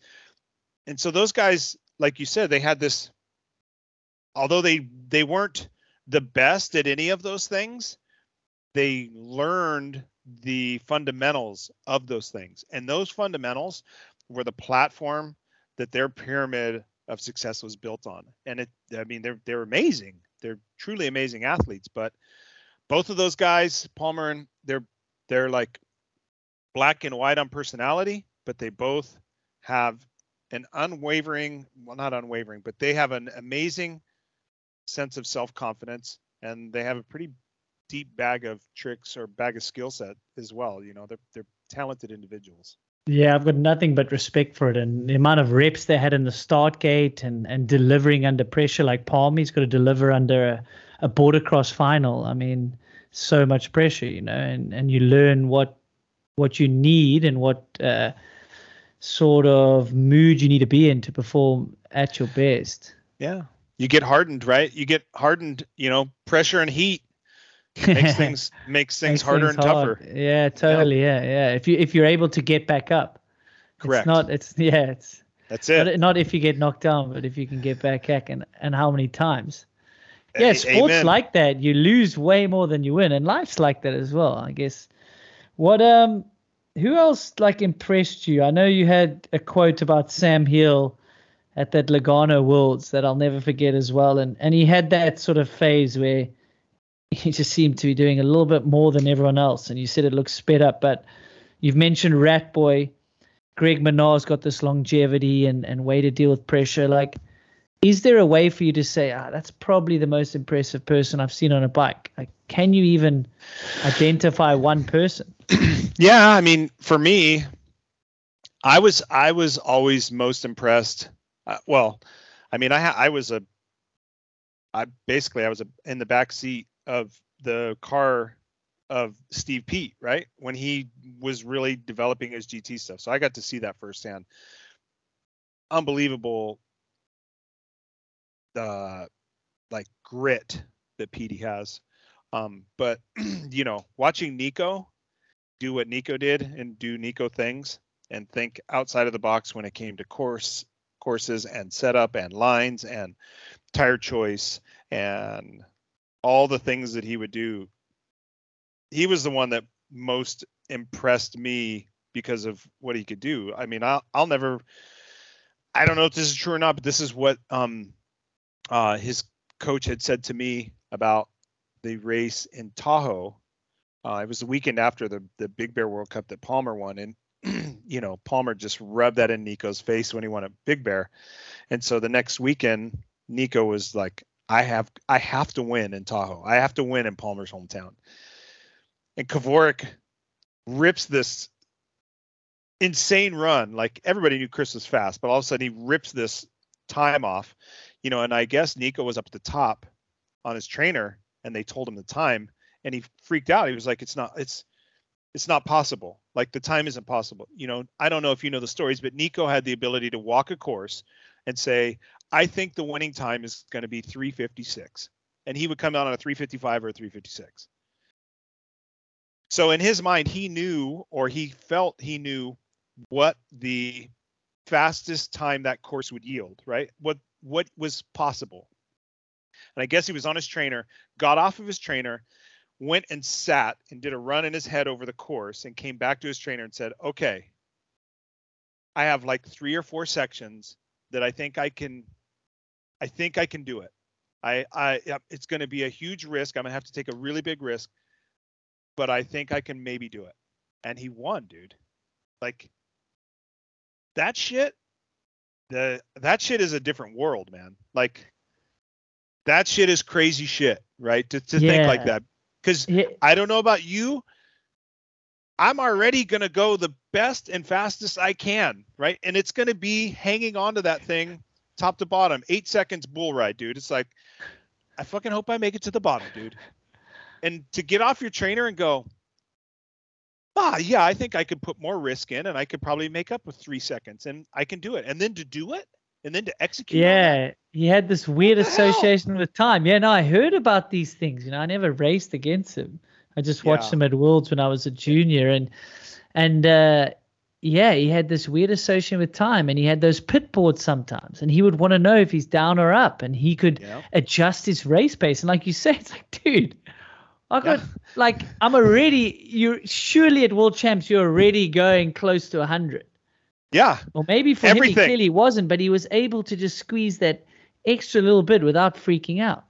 He was I guess for me, I mean, there's so many things, right? Like Minnaar defies logic. But I also think he's the close to Folius of tactician now with his race head. He seems to have being one of the closest, it seems. Yeah. But for me, I was fascinated by Nico's approach. I will tell you, for me,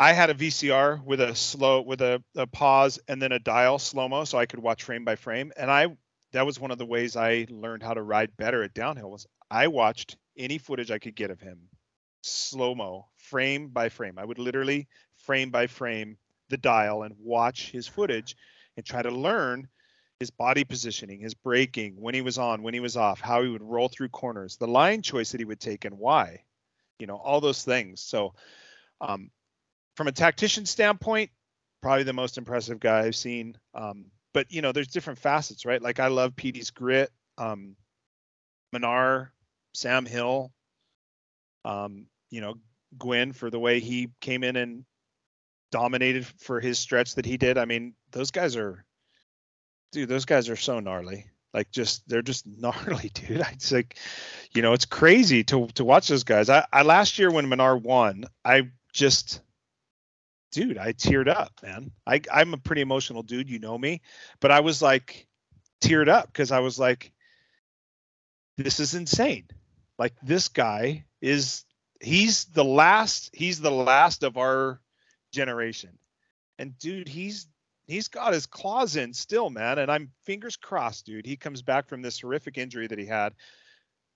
Dude, what a wreck. I mean, he's lucky he didn't rip his head off. How ironic, and it's at the track he won at, which is one of the gnarliest tracks. And he goes and wins world at a gnarly track and then has a wreck. Yeah, So I'm fingers crossed, man. I think he's going to be pretty fast next year because there's no way. Knowing Greg, I don't know him super well, but I know him, I think, good enough to know that's not going out on his terms. And so I can't see him. I think he's going to be more motivated in this off season probably than he ever was because of how close he got to not being able to have an exclamation point. Not that he needs one. I mean, he doesn't need an exclamation point on what he's accomplished, but I think he wants it. And he's like, dude, he's like Tom Brady, the NFL guy in the States here. And he's just unbelievable, dude. And he lives for it. He lives for that competition, that pressure, that thing we got to, and we would start speaking. He said, I've started thinking about hitting the ground. You'll get there one day. And I was like, dude, shut up. While we're scuba diving in Reunion. And remember, I hit that section. You're like, dude, you're going way too fast. Like, dude, that's not fast. And then fast forward 7 years or whatever, I was like, I feel like I'm going a bit fast. If I was to hit the ground, the minute you start thinking before you hit the ground, it's time. Time to step away, and everyone has a different mentality, I think naturally you can, I don't know. I think you'd lie to yourself. No, you can force yourself through it. I'm like, I don't know. I don't think at you can, some point man. it's just not, something clicks and it's just, you don't want it anymore. Well, I think those are, apparently that gear in Menar's transmission is broken. He doesn't have that gear yet. No. So, and and Zink. Cam Zink doesn't have that either. Yeah, same deal. But like I think that is what we're seeing with Aaron now. Like, he had some good races this year, and he was showing some speed of his former self, and he's starting. I think we'll see how this offseason goes and see if he can find that total speed. But you could see him on certain courses go into a root section or a wooded section or mud, and there was there's some kryptonite out there for him now. There's some things that he doesn't want to go that fast, and that doesn't mean he's not bad for that. That's a normal thing in sport for 99.9% of the people, minus Greg Manar and Tom Brady and a few other guys that are like, no, man, I'm still here, and they have that ability, and you gotta take your hat off to those guys, man. And I mean, even Sam, man, I'm so bummed Sam got hurt at Crankworks because I was really, really curious to see. I think he's still going to give it a shot. What, downhill? Yeah. He was talking about coming back to downhill. I mean, well, you think he'll do? Yeah, they're rumors. Yeah, we'd all love it. I think, it might help with how excited everyone was. He might. I mean, maybe he's burnt out on EWS now, like he was burnt out on downhill. Like you're doing the same thing, same track, same training. It's like, fuck, that's gonna be boring. I think for him, when it came to the downhill stuff, I think he got you remember the courses when he quit, the courses were getting watered down, right? They were becoming more bike park. They were having more berms and more bike park sections, less raw, less rough and gnarly. And I think that really frustrated him, right? He didn't really like that. And so he didn't want to do it. Now I think there's a lot of raw courses that are happening. There's a lot of things that are into the realm of what he likes. And I think he was like, yeah, I want to give this a shot again. And I think he could still go pretty damn fast. I was surprised that he didn't do as well as he did in the EWS. I thought he was going to come back and be a little bit stronger, but I so want to see him ride downhill. I'm a pure fan of his speed and the way he rides, and it's so unique what he can do. I want to see him ride downhill again, man. Yeah, man, it'll be so exciting. Yeah, I don't know if he was as prepared this year as in other years, and I'm not close. We text here and there, and I give him a bit of shit. He gives me a bit of shit. The sport would be better for it. How exciting if he did come back. That would be so cool. But you mentioned a few things. You were watching Voglios, and you didn't think I'd make some notes, but I made a few here and there because there's some things I can't miss. And you were actually a tactician, and I felt that you were one that often watched more than you rode on certain sections. And you think that's something people could learn from the younger generation? Like, man, you would often scope out a section for a long time, and yeah. Well, yeah. I mean, I think I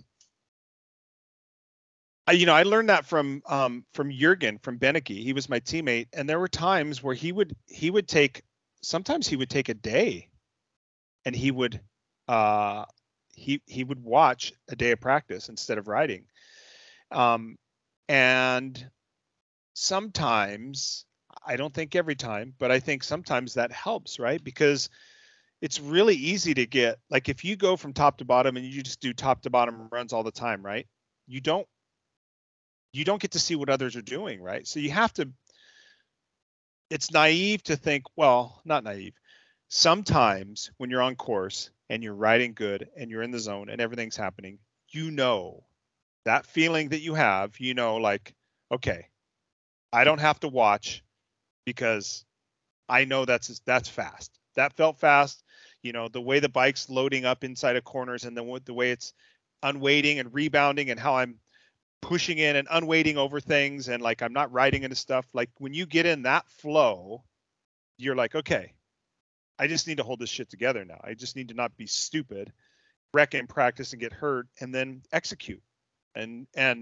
But it's, for me, it was rare that I felt like that top to bottom, right? I never felt, hardly ever did I feel top to bottom that I was like pushing and having this amazing flow the whole time. And so what I would do is the sections I was not feeling that way, I would be like, well, somebody's got to be doing it better than I am, and so I'm going to watch. I'm going to sit here and see. I'm going to find the best line through here. My Achilles heel, the problem for me in downhill was I was always a little bit in the self-preservation mode, right? So I only won a handful of downhill races. I got a lot of seconds through fifths because on any given day there was going to be one dude that was going to just lay it out there, right? And like that's the thing. So but yeah, I watched a lot, man. Tactician wise, I mean, I was always that way, whether it was 4-cross, slalom, downhill, everything. Yeah, man, I always tried to develop a plan, and sometimes that plan was based around me knowing, like I won the downhill at Big Bear, and they had this rock jump that you had to jump, and then dude, I hated that jump, and I didn't want to jump the jump. I hated the landing. I didn't like the blindness of it, and so I didn't jump it. And I probably lost 3/4 of a second on that, but I calculated like, okay, I'm going to give up 3/4 of a second here, but I'm still going to be on my bike. And then, so now I know I'm going to have to go extra fast. I'm going to have to be off the brakes a little bit longer than I want in 3 or 4 corners, and I'm going to get that 3/4 back. And so, that was always my mentality, is like, okay, if I can't wrap my head around doing the hard line and I'm going to give up this time, now I got to find a place that's going to be less risk for the same gain. That's how I would always, focus my laps and focus my runs. Yeah, I mean, it's probably a smart way to longevity in a career. Well, yeah, I didn't get, knock on wood, my injury list is pretty. Yeah, touch wood as well. Yeah. Yeah, compared to some of the other guys out there, man, I didn't get super busted up like some guys. And, I think part of that had to do with, my approach. And it was like, I can't be, my bonuses were always big for championships. And so it was like, dude, I can't get that bonus if I'm laid up. So true. Consistency wins those championships. True. Yeah. So I would play the points game. Palmer would get so mad at me, dude. He would come to my pits, Needles, and yell at me. Come on, today you're not gonna be a pussy. And just yell at me. Just one time, Carter. Just one time. Let off your brakes. And I would and he would win. Like he would win 1 or 2 races, and then he would blow up on 2 others, and then he would never be in the title hunt as much. Yeah. And I would just slow and steady, dude. Tortoise in the hair. That's so good. Like he's your competitor and he's wanting you to freaking let off the brakes. But that's changed now, dude. There's a few guys per race are willing to die for it now, huh? That's gotta be different. I can't even. Well, hey, I'm just like, maybe when you're in it feels different, but thank goodness my career's done. Well, I thought that, and in 2014, I thought that, right? Like I saw some things, and I saw some speed, and I saw and felt, you feel the ground shake when guys are going by now, when they hit shit and they land off shit, and there's like, it's like blind terraces with boulder fields, and they're just flying off those things, and the inertia and the speed. Look, there's a million downhill mountain bike fans that are out there, and they watch it online.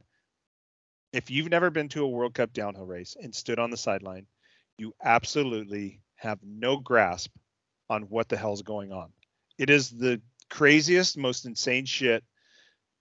It's insane. Like you're standing there and you're watching these guys, they're literally hurtling themselves down the mountain, and it is just fucking bananas, dude. And I thought that in 2014. Now, I mean, I have the ability to think of the speed, and then I can watch the video, and I can piece that together of what's happening. Dude, what in the hell, right? The French guys. Dude, it's taken me 6 years to be so thankful to be on that side of the tape. It's like it's almost like going to Rampage for me. I'm like, oh, rather you than me. That's the line. You got to go a lot faster, but that's the line. Yeah, it's I'm truly blown away at the skill set and the ability for guys to go as fast as they do into things that they do blind. Hats off to the engineers and the designers to give those guys the equipment that can withstand what they're putting that stuff through. It's just, dude, it's just, what do you say, man? No, we were just a bit speechless. East, I want to be aware of your time. Oh, good, dude. No, I know, but I think this is going to be round 2 or round 3. But I can't let you go without finishing off on sort of a high note. And I think your 4-cross world title in 2004, if I've got the dates correct, I was there. That's right. I know there was a lot of tactician in that. You maybe felt you weren't the fastest down the main straight, but I mean, is that one of the fondest memories of your career? Yeah, for that sure, title? Man. It would have to be Needles. It would definitely have to be the highlight. I'd won a lot of other races and World Cup titles and World Cups and all those things, but that was a really cool culmination of a lot of things, right? Like I had tried for 4-cross. It was like, I think the 3rd year 4-cross that happened, and I got 3rd, and then I got 2nd leading up to that. And there was a new era of guys. Powell was going fast. I think Jared Graves was coming in. Prokop was insane. There's a lot of really fast guys, man. And I'm 34, dude. I was 34.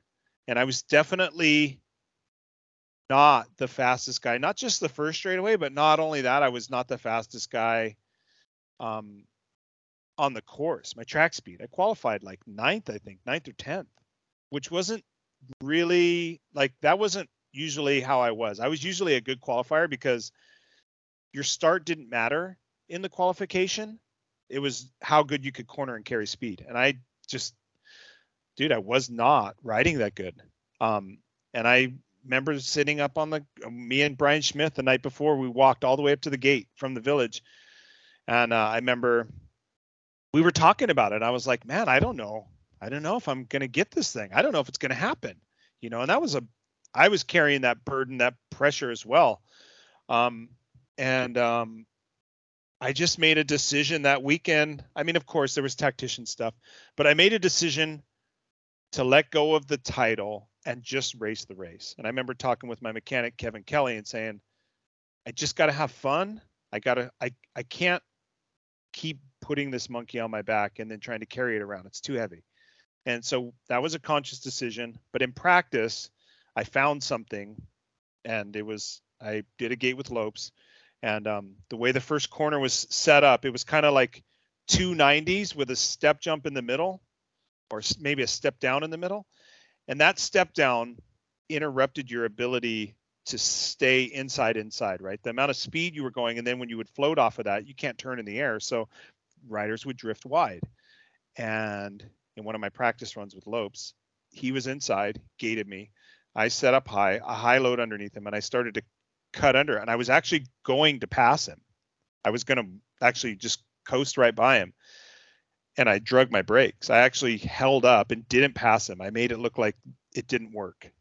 And I came back up to the top, and I told my mechanic, I'm like, dude, I think if I can get in the finals, I got a shot. I got a little ace, you know, I got an ace up my sleeve.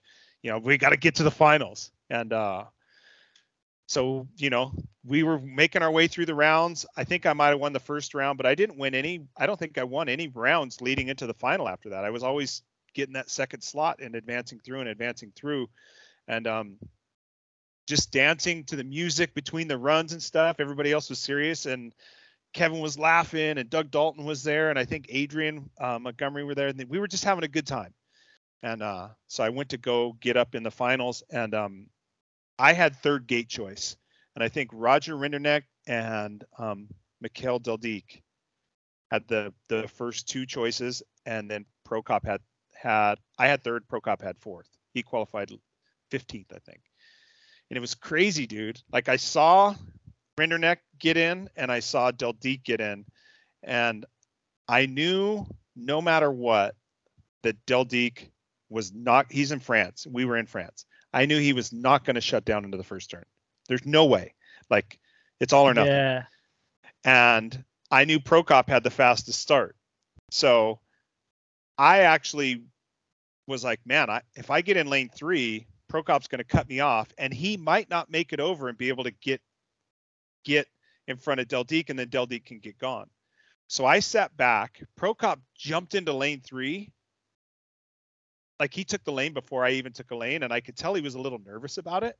And I let him sit there. I let him marinate on it. I could have kicked him out of the lane, but I let him be nervous about it. I was always going to take lane 4. And so I got in lane 4, man, and my goal was, or my hope was, Prokop gets out of the gate, cuts off Rinderknecht in lane 2. Deldic doesn't shut down in lane 1. Those guys push wide, and I'm able to cut under. The only wild card was, where would Rinderknecht be after he got cut up? Would he be in the way or not? And dude, it worked out.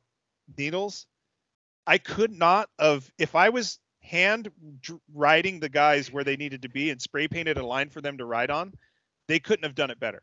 That's amazing, man. Dude, Prokop comes out of the gate. I got a good start, which was important because I had to be level with those guys. So I get out of the gate. Prokop cuts over. He gets Rinderknecht right at the first jump. So Rinderknecht messes up on the first jump, so it creates a big space. and he keeps coming over. Del Deek runs him all the way out to the banners. Actually, I think he made him crash. And I'm just sitting up here on this berm, and dude, I've told the story before.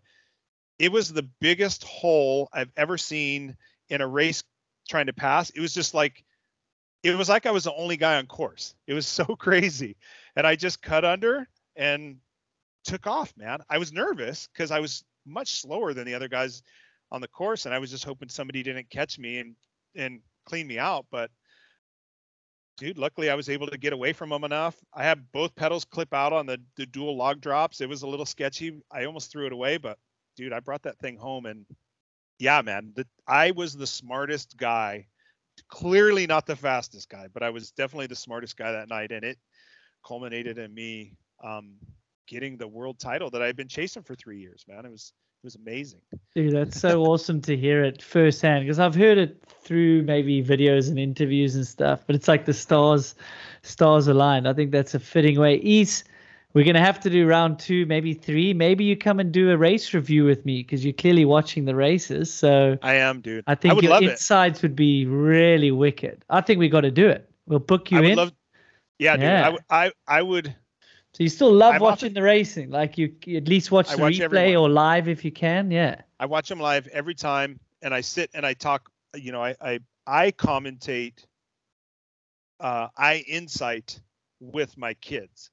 Nice. So we watch the races together. Mostly my oldest son. He's like a diehard, man, and so I insight onto him the things that I'm watching and the things that I see in the lines, and the way, you know, somebody checked up a little bit, or you could tell he's riding tight, or wow, you know, he set up this line so he could have exit speed for this, all that shit. I love it, dude. That's me too, man. That's so sick. Yeah, what where should the listeners follow along? The Vail Lake, or what is the area called again? It's Vail Lake is the resort, and Vailocity, Vailocity, Vailocity bike park. It's Vailocity Bike Park on Instagram. We just have an Instagram. We haven't launched the website specific to the bike park yet. Once we get our village in place and we have our bike rentals and the shuttles and stuff like that, we'll have a web page for all that. But yeah, Vailocity Bike Park, dude, we're doing it. And follow you on Insta as well. What's I'm ECMTB1. Yeah.